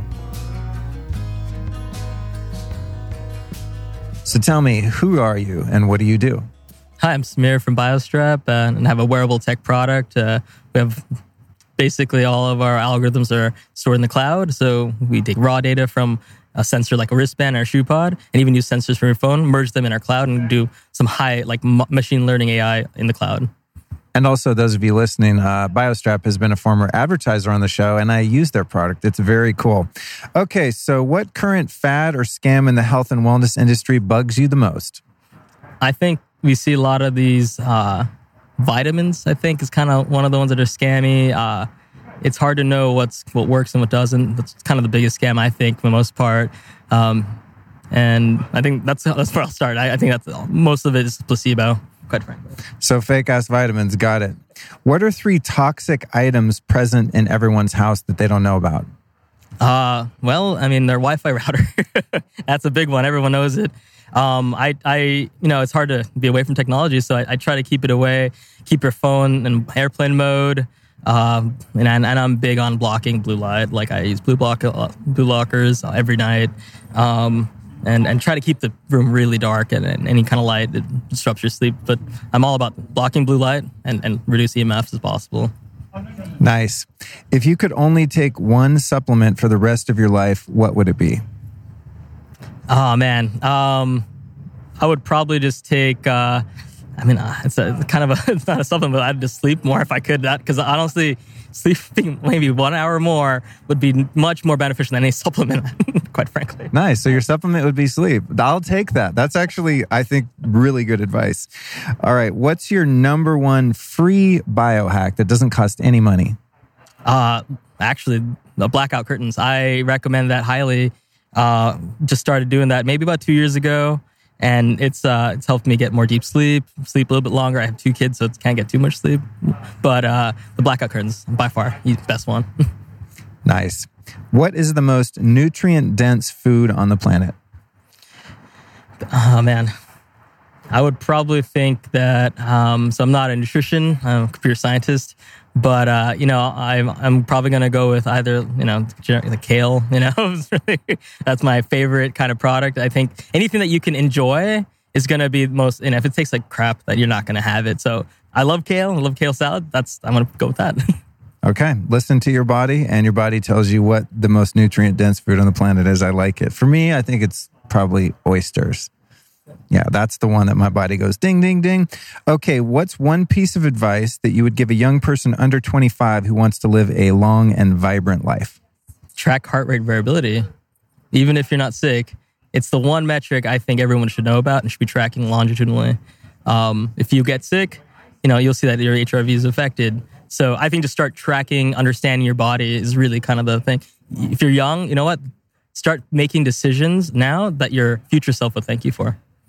And I wasn't going to deviate in these short interviews, but tell us what HRV is and give us some parameters of numbers that we want to go for. I think when I track mine using the BioStrap or something like the Aura Ring, generally throughout the day, it's in the high 40s, low 50s. What kind of numbers are we looking for if we're like a super chill meditator that's under very little stress and sleeps like a beast? That's a great question. And it's a hard one because everyone's different.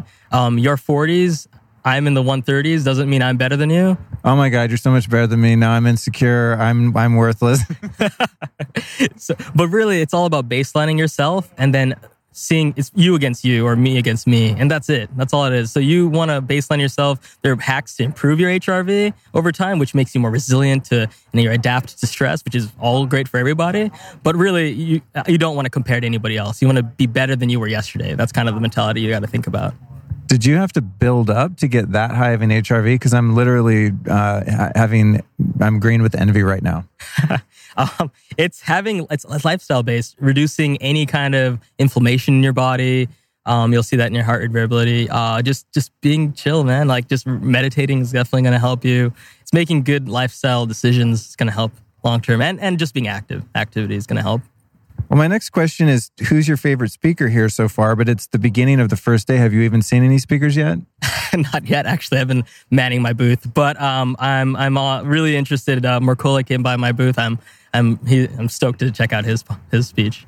Joseph Mercola. Okay, got it. If you could only take advice from one health expert the rest of your life, who would that be? It would be you, Luke. Okay, we're just going to go with that. I love it. Okay. I won't even edit that out. Let's do it. And how do you handle or manage negative emotions in your day-to-day life? Oh, that one's so hard.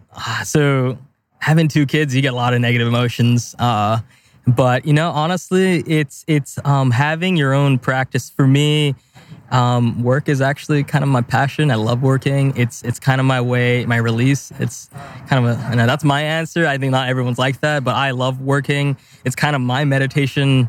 And maybe that's why I'm chill. Maybe I work a lot and I love working. And really, it's kind of, whenever I'm stressed, I just kind of work and it helps me manage it. For sure. I think that's great advice. And you also might make a couple bucks along the way. How can someone be health conscious without becoming overly neurotic about their lifestyle? So there's a good balance between the two. And I think being neurotic isn't a bad thing necessarily. I think you're just overly cautious, and everyone here is to some degree neurotic. I mean, this is literally biohacking is kind of synonymous with neurotic, I think. So I think you just have to find their healthy balance where you aren't necessarily, chained, but you have some freedom to make mistakes. And sometimes you want to, throw curveballs at your body anyway, honestly. I think, everyone's different. My dad, for example, he's, I guess, would be neurotic, but he loves that's his lifestyle. He loves being neurotic about, every single thing. He comes in and cleans up my dirty electricity. Just yesterday, he came in like, oh, it's so dirty. He brought these like massive things, plugging all over my walls, and he loves it. So, some people own it up to it. And I think if you're neurotic about it, just, do you. I love it. I'm going to follow that advice because I kind of just do me, and I'm also pretty neurotic about health stuff, as anyone would, I'm sure, attest to that listens to the show. Do you have a spiritual practice? And if so, what is it? I do not. I'm not as spiritual as I'd like to be. I think I kind of practice mindfulness. If we can consider that spiritual, then I would, but it's really about just being kind to yourself and others. But I wouldn't say I follow a specific spiritual practice. I would say meditating is one I've been trying to kind of adapt to my lifestyle a little bit. But I don't have a good answer for that one. Dude, being mindful, I think, is immensely spiritual. It might not be contextualized that way. Sometimes it's just like I pay attention to the people around me and I try to stay in my body wherever it happens to be in space and time. What's going to be the biggest biohack of the next 5 years? I think what I'm excited about is probably just anything that, we're going to see a lot of stuff just on longevity. I think, the fact is that I can never predict because I see, you probably know more, but some of the stuff that you were telling me about we were just talking about the the orb, I guess, whatever. Biocharger, yes. Yeah, that thing blew my mind. It's like alien technology. I just learned about it, I think, just a week ago. And honestly, like I'm so excited to see what's going to come in 5 years. I really don't know. I can't predict it. I think I'm excited is all I know. Dude, thank you for joining me, Samir, for this lightning round. Where can people find your website and social media? Absolutely, thanks. You can follow us on BioStrap on Instagram or biostrap.com to check out our stuff. And we also have the BioStrap, I believe, in my store, lukestory.com/store, probably under the biohacking categories. Thanks again for joining me, dude. We'll see you soon.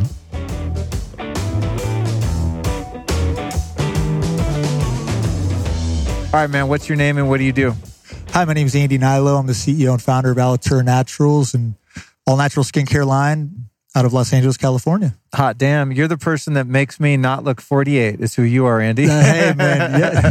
I use Andy's stuff all the time, you guys. In fact, you probably heard some of his promos on the show. We met a couple years ago, and he's one of the only kind of dudes, man that I know that's really into skincare and geeked out and studied really hard to find the best stuff on the planet that's completely natural, that's good for your skin. So that's, kudos to you for making products that are not only safe, but really work. I actually get compliments all the time on my skin.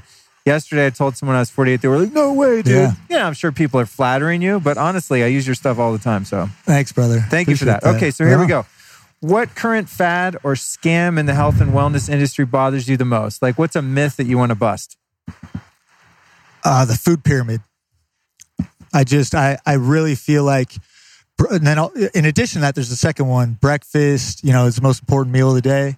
And then the food pyramid, got to have your grains. I mean, I really feel like it's backwards. I really feel like you have to have more fats. I've felt my body shrink wrap up, so to speak, by eating more fats, avocados, fermented vegetables, but really incorporating intermittent fasting as well. But I really feel like the food pyramid's backwards. And also, I think breakfast for years I would have this big, nutrient-dense breakfast and then feel tired and groggy by 10, 11 a.m., feeling like I had to take a nap. So I just gave you two. So That's cool. That's cool. I'm down. I would agree with that. I mean, when you see the food pyramid, like when I grew up in the 70s and the food pyramid was brought to you by the government. When you're a kid, you're taught to follow governmental guidelines, and now as an adult, I tend to do the opposite of whatever the government is instructing me to do, except when I would be jailed for not doing so. What are the three most toxic items present in everyone's home? Oh, laundry detergent. I would say laundry detergent, tap water. I mean, got to get a filter, guys. Got to get a filter. You know that. I really feel like toothpaste or shampoo. I mean, if they're going with the leading name brands, with fluoride in there and then just really carcinogenic sodium lauryl sulfate, surfactant laced products that close to your brain, massaging it in daily, taking that shower in toxic water. It's just like, man, it makes me cringe. And then brushing your teeth with fluoride. It's just like, it sounds like the norm, but man, we gotta shake that up. It's something that it's like common, but it's.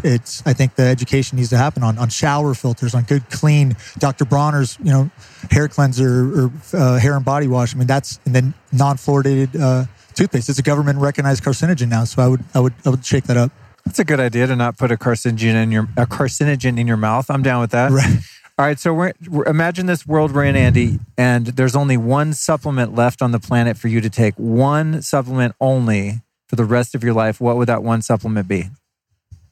I'm gonna go spirulina because it's so dense in vitamin A, C, K, B12, beta carotene.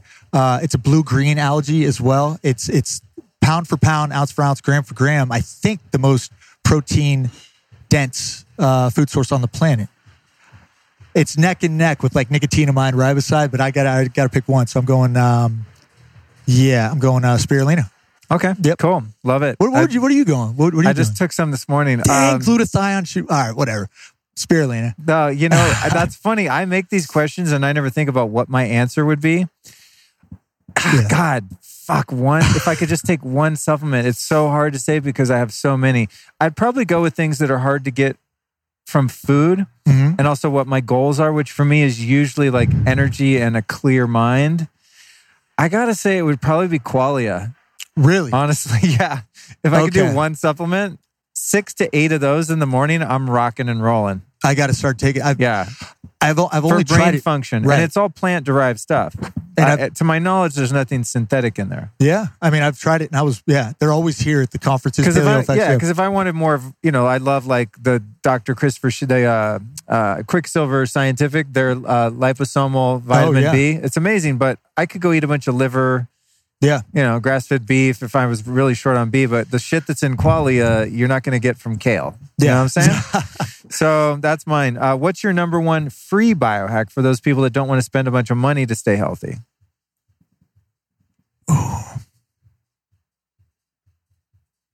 I swear, 20 minutes plus of sunshine every day. I mean, it improves my mood. I mean, increases libido. It's just, it makes me, that's something that that's a noticeable difference when I get sun. And it's, for the most of us, or for the most part, we can experience that for free daily. Yeah.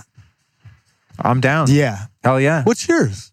Sun. Okay. Yeah, for sure, dude. Okay. For sure. Yeah. Sun and breath. But if I could only pick one, okay. Sun. Yeah. If you like put me somewhere and you lock me up, say you're only allowed one health regimen per day, it would be getting naked in the sun, without a doubt. Yeah. Good call on the new. Yep. There you go. What's a piece of advice you'd give a person under 25 who wants to live a long and vibrant life? Ooh. I would start incorporating infrared sauna up to 3 times. I mean, 3 to 5 times a week. I mean, I'm just, from heat shock proteins to detox to circulation to, I mean, the myriad of just health. I mean, it makes you feel better. I mean, it's just, I have to keep a notepad in my car, and just sometimes I'm jogging in my car after. I get ideas for content. I'm writing copy for emails. Just, I'm jogging from the gym sauna to my car because it just unlocks so many good thoughts and from head to toe, from detox. I mean, I really feel like, just start incorporating infrared sauna daily, if not every other day. And, reading really good, I would say that, just really strengthening the mind and building that muscle and increasing your vocabulary, becoming more articulate, and just building that muscle, through reading and sauna. So I'm always giving 2. I know you're asking for well, one. that's right. You wanted short answers. I'm over here. No, listen, we can do that because you could read in the sauna, so you could call that one activity or one piece of advice. I'm going to give you that one. All right, now another one where you only get one choice. If you could only take advice from one health expert in the world for the rest of your life, there's only one source of information. Who would that person be? I'm going to go Dave Asprey, because not only from a health and wellness standpoint, man, when I went up on my last podcast in Canada, somebody, his 4:00 canceled, something came up, so I had time to kill, and we just hung out, and I got to know him, the man, like the spiritual level. I haven't had, we just broke it down from just why I have certain anxiety, and just down to the umbilical cord being wrapped around my neck when I was a baby, and it was just, just really just breaking down on just such a real level, such a real dude. But he's health and wellness, biohacking guru. We all know that, but man, what a great dude. On life advice. I'm lucky to have him as a friend and a business partner, but I know I can rely on him and count on him and trust him for anything. So that's him. I know I'm a little biased, but I really mean that. He gets it on all levels. So, cool. Love it, man. Love Dave. I've learned a lot from him as well. And hey, look at this conference. There's a lot of people here that would agree with you. Yeah. How do you handle or manage negative emotions? I usually pinpoint it, analyze it, and from that point on, it's just time. It's hard to just pinpoint it and make it leave for me. But when you figure things out, you go, what bugs me right now? What is it? And go, oh, okay. You can't just, for me, it's but once you pinpoint it and then time, it's usually done in one night. When I was acting and failure and whatever, it'd be tough for me to shake in baseball too. It'd be tough for me to shake ABs. And it's been it's been a quality or something I really wanted to improve on.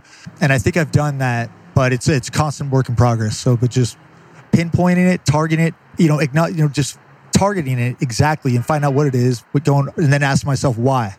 And then from that point on, it's just usually a night. Or if it's really serious, or it could be just diffused right there sometimes.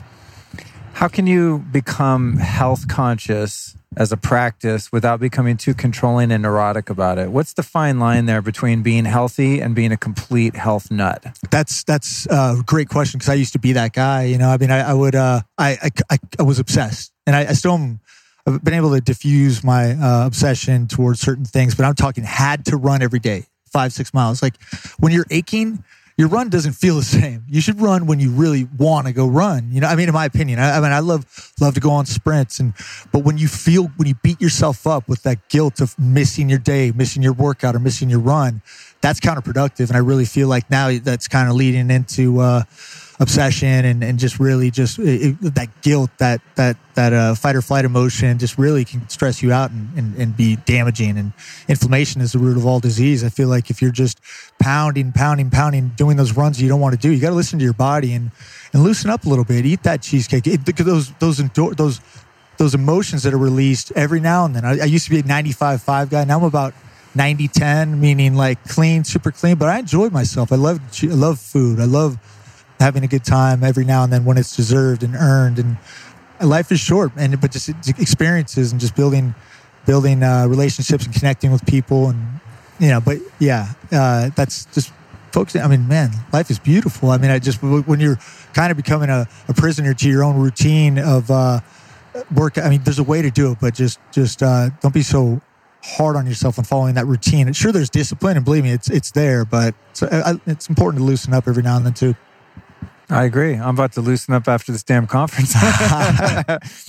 Do you have a spiritual practice? And if so, what does that look like for you? Oh, yeah. Meditation, Sade, upside down, no ordinary love, about 7-8 minutes. Yeah, dude, mask on. Hell yeah. Yeah. Really? Yeah. You do the inversion table? Inversion table, mask on.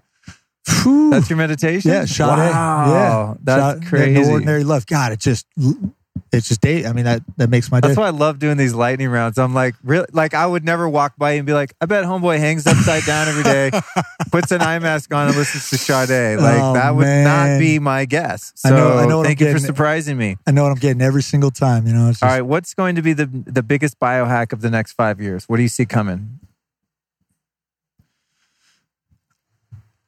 I think a good thing would be like a healthier. You're sober. A healthier way that is not poisoning the community. I'd like to see something, a cleaner alternative to drinking and drugs, and it's like a healthier. I'm into psychedelics. I mean, I'm curious about them.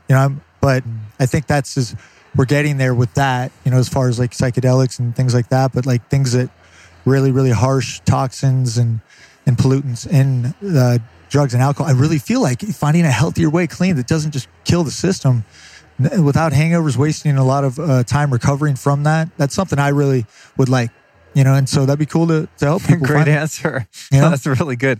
Actually kind of dovetails nicely out of your, how can you be health conscious and not too neurotic? It's like sometimes you got to cut loose and have fun when it's well deserved. Right. Yeah. But if you could do so without the, cognitive and mitochondrial price that comes with that. Right. And I'm right there with you. For me, you like Phenibut, right? Yeah. Yeah. There's some supplements and stuff you can take that aren't drugs, and don't seem to have any negative consequences, used in moderation, of course. Yeah. So I've actually been working on that too. Like, can I take something to get more energy, but not feel too speedy? Something to relax when I really need to calm down. So I think you're onto something there. Maybe you and I might end up having a joint venture. Hey, I'm in. Come up with an alternative like party drug that's not a drug or something, For sure. Especially for people that have kind of used up all their e-tickets and, like me. I mean, even if I could, I wouldn't drink, All right. So lastly, where can people find you, your website, social media, etc.?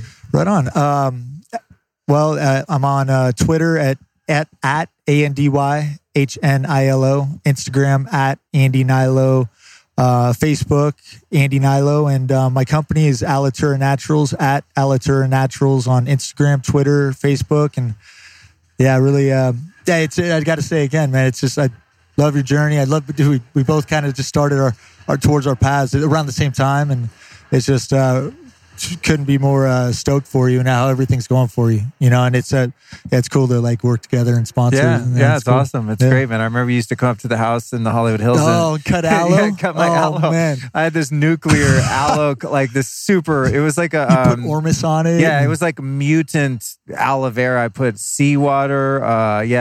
Ormus element.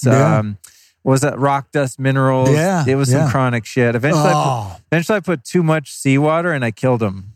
Oh, really? Yeah. Because I moved them to my next place and they ended up dying. I was like, I think it was a little. I didn't dilute the seawater, which I learned later. But I got a new batch growing now. It's going very well. Nice. Not as robust as the old stuff, but I'm getting Those there. were some thick. They were. I mean, leaves. They were like a freaking dolphin fin. Yeah. Thanks for joining me on the show again, Andy. Good to see you, dude. Great to see you too. Thanks for having me.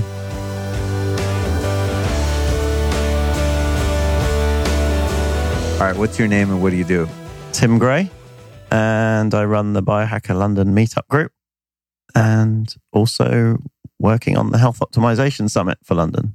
Hell yeah, you are. We're going to be talking about that a little later. What current myth, fad, or scam in the health and wellness industry bothers you the most? What would you like to debunk for our listeners? That using sunscreen is good for you. Explain. I think it's the margarine of the year, i.e. it's bad for us and we should be getting more sun and just limiting our sun because it helps our immune system work properly. And we're just slopping it all over us in the sun. I agree. And I think a lot of people in your country probably use it because you don't get very much sun. The one day a year, everyone's like white walking around the UK, right? But the one sunny day. No, I love the UK. It's beautiful for a couple months there. What are the 3 most toxic items present in each and every home? Or in most homes, I guess you could say. Wi-Fi? Ooh, good one. We've got really strong Wi-Fi sitting 6 feet from us right now, by the way. I can feel it. Brutal. And most household cleaners, like your bleach spray for your kitchen surfaces and things. That's 2. Give me one more. Depending on where you live, the air. I live in central London. It's pretty bad. Yeah, I bet. The air inside your flat. Yeah. Yeah, good call. If you could only take one supplement and one supplement only for the rest of your life, I have to throw away everything else you own. You only get to take one thing. What would that be? Niacin. Really? Interesting. Why is that? Because it helps calm my brain before bed. 50 milligrams. Niacin? Yeah. No shit. Yeah, especially if you're working on your methylation, like taking B12, methylfolate, trimethylglycine, etc. Yeah, it just calms the brain down. And ever since having that, as soon as my head hits the pillow, I'm out. Wow, that's so cool. I had no idea. I'm going to use that. I have some. Non-flush, not the non-flush, the flush stuff. The full on. Yeah, and if you flush, then that's another story. It's something that needs exploring, but yeah, niacin. Cool. Wow, great. I learned something new in every Lifestylist podcast episode. What's your number one free biohack for people that don't have the money or don't want to spend the money to be healthy? Most of them are actually free or cheap. And it's just the mindset. It's not just for rich kids. Sleep optimization, 100%. Your whole world will change if you optimize it correctly. And I think the simplest thing to do is have a blackout blind. Nice. Agreed. Thank you for reminding me. Tonight I'm going to go to bed at the right time, God willing.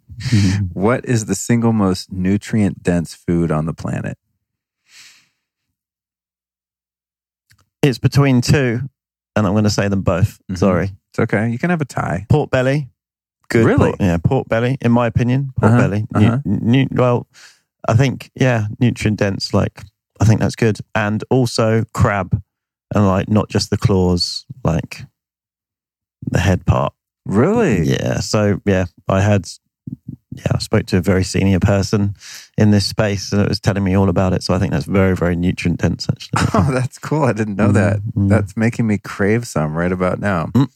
What's one piece of advice you'd give to a young person under 25 who wants to live a long and vibrant life? What do we got for the young people? Sleep better and hydrate better. 2 things, again. Every young person right now is like, sleep? What? I'll do that when I'm dead, bro. But yes, agreed. And who has been your favorite speaker here at the conference so far and why? And you can't pick yourself, Tim. I really enjoyed Dave Asprey's talk. Actually, in this case, he was like talking about the future and how things have gone. I really enjoyed that. Great. And if you could only take advice from one health expert for the rest of your life, who would that expert be? You've got to shut down every other website. You can't read any blogs, listen to any podcasts. You can only listen to one person to make your way through life. Who would that be? Dr. McCullough. 100%. Perfect. And how do you handle or manage negative emotions? I have something called a fuck off shield. Nice. And it's like a force field. And when something's thrown at me like that, it bounces off. Sometimes it catches me out, but it's being cognizant of it and letting it go. How can someone be health conscious and really take care of themselves without becoming too controlling, neurotic, and obsessive about it? That's a really good question. Sleep better. Like literally focus on your sleep, hydrate better. And everything else follows. You just don't need to be much more extreme than that. If you get those 2 right, it really, really makes a huge difference. As simple and stupid as it sounds. Do you have a spiritual practice? And if so, what is that? waking up, meditating in front of my red light stack, and making my bulletproof coffee. That's my morning ritual. I think that spiritual is in. Like for me, it focuses me, brings me on, sets me on for the day, and makes me remember how lucky I am to be alive. And that's what I hold myself for the day. And moving forward into the future, what's going to be the biggest biohack of the next 5 years? It's going to be anything that brings us back to a more natural environment in an unnatural world. And that could be one of many things. Pretty much every tech or everything that we're finding in biohacking right now is pointing back to a more natural environment in an unnatural world. I think most of the areas that I've talked about today have covered on each of those. And where can people find your website and social media? Healthoptimization.com with an S, because I'm British, or Tim Biohacker UK on Instagram. All right, now that we've covered the lightning round here, and you were one of the only people that was actually lightning about it, I'm kind of waiting for you to elaborate, and you actually listened when I said before the interview, like, no, I just want quick answers. We're going to blast through this. So thank you for being concise and keeping me on the edge of my seat. However, I do want to give people a little teaser for the conference coming up in September 2019, which I'm really excited about. Now, I know it's just coming together and, there's some of the big names that you've just gotten attached to the project. As we say in Hollywood, can't be named, contractually based on our conversation a few minutes ago. But I know we're going to be doing another episode, you and I, because I'm going to come over for the conference and participate in many ways. I'm really excited about it. But in lieu of the longer, deep dive that we're going to do about it in a couple months here, give us a little sneak peek so people can start getting primed for that. Yeah. So I wanted to continue the community in this space and centralize it in Europe, because I feel like there's a lot of really cool people in the biohacking world. And yet a lot of people don't understand biohacking as a term and turn their nose up at it. So I decided to relabel it for Europe for the summit, Health Optimization Summit, which tells everyone exactly what it's about. And what that's doing is putting in health, fitness, medical, where relevant, wellness, nutrition, and biohacking, including paleo, keto, bulletproof mindset, even the vegans, all into one place to say, look, we're all super smart. Let's use our brains together to focus on optimizing our health once and for all. And it's really going to be, there's an algorithm we're working on in the background so that people can, when they buy their tickets, they list down what their goals are, and we can direct them in the right direction to see the right talk or the right exhibitor based on what their goals are. I won't go into more details than that now, but it's pretty cool. So yeah, it's centralizing the best from Europe, the best from Scandinavia as well, because biohacking is quite big in Scandinavia specifically, as well as from America. Bring it all together, bringing it to Europe, bringing keynote speakers from around the world for the first time ever. So someone, for instance, from psychology be on stage next to Dave Asprey. Someone from stem cells from Spain will be on stage next to Harry Adelson. This type of mindset. So yeah, really, let's club together and let's change the mindset and spread awareness. That's the whole goal. I think what's really exciting about this is the idea, and based on the people that you've told me that are involved, is that sense of community is really at the foundation of it.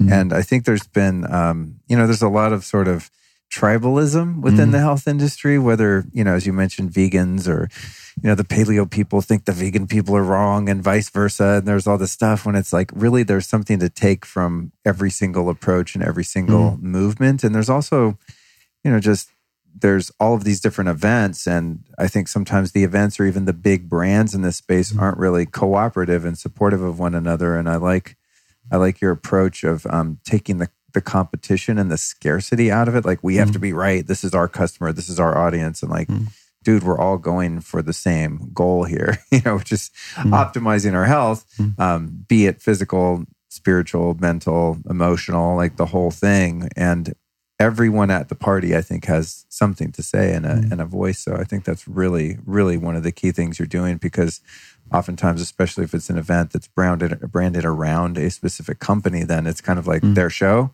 and no one else is invited to that party. And that's limiting, and it's actually just not productive or healthy. You know, I agree. I mean, one of the things is the community aspect for me, and I've partnered with Upgrade Labs and Paleo FX actually. So I went to both of them. A ballsy move, but I said, look, I really want unity in this space. I want to bring everyone together.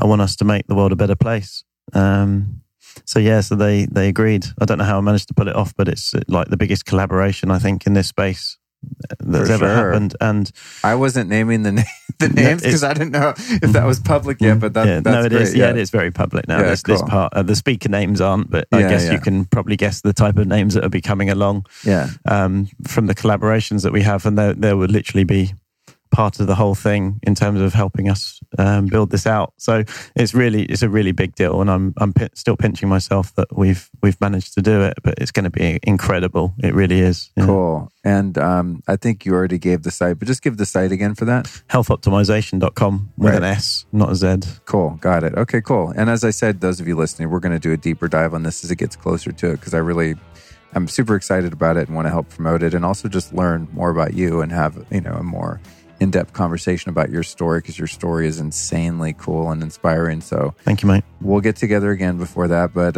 for now, signing out. Thank you. What a fun couple episodes. Thanks for joining me on part 2 of this all-star show. If you missed part 1, definitely go back and check that out. I think there's 12 interviews here total, and these were all recorded in one weekend. I mean, I was running around the conference like a madman with my recorder, just grabbing some of my former guests, some new friends that I made, anyone that I just got a really high vibe from. And I got a high vibe from all of these people, just fantastic humans. That's one thing I love about going to these conferences, is really just meeting the people. I hardly ever even see the speakers, sadly. I wish I could. I kind of need to go to 2 conferences, one to record and meet people, and one to sit there and learn. But I learned a lot from I think it was 12 guests here total. I hope that you did too. Listen, if you dug this podcast, if you're like, wow, what a creative way to put together a show, and you learned so much and you were inspired, do our guest and me a favor and just forward this episode to a couple friends. It's super easy to do that now. Just click share on your app, text it to a couple of the homies, couple of the homegirls, post it on social media. I'll tell you what, I can make you a 95% promise that if you post this to your stories on Instagram, I will repost you, because I'm just such a fan of the show myself. No, I'm just kidding. I like to support you because you support me, and it's one big happy family over here at the Lifestylist Podcast. So in summary, if you want to check out some of the events that I'll be attending in London in September, in Majorca, Spain in July, go to lukestory.com/events.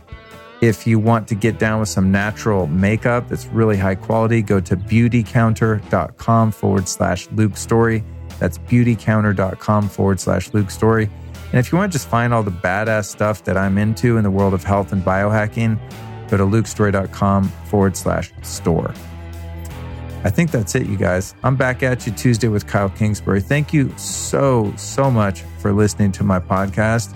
Every time I do an event and I get to meet listeners like you, and you tell me the ways that our guests and the show have impacted your life positively, it really makes my life worth living. So I thank you so much for joining me, and I can't wait to drop another episode on you next week.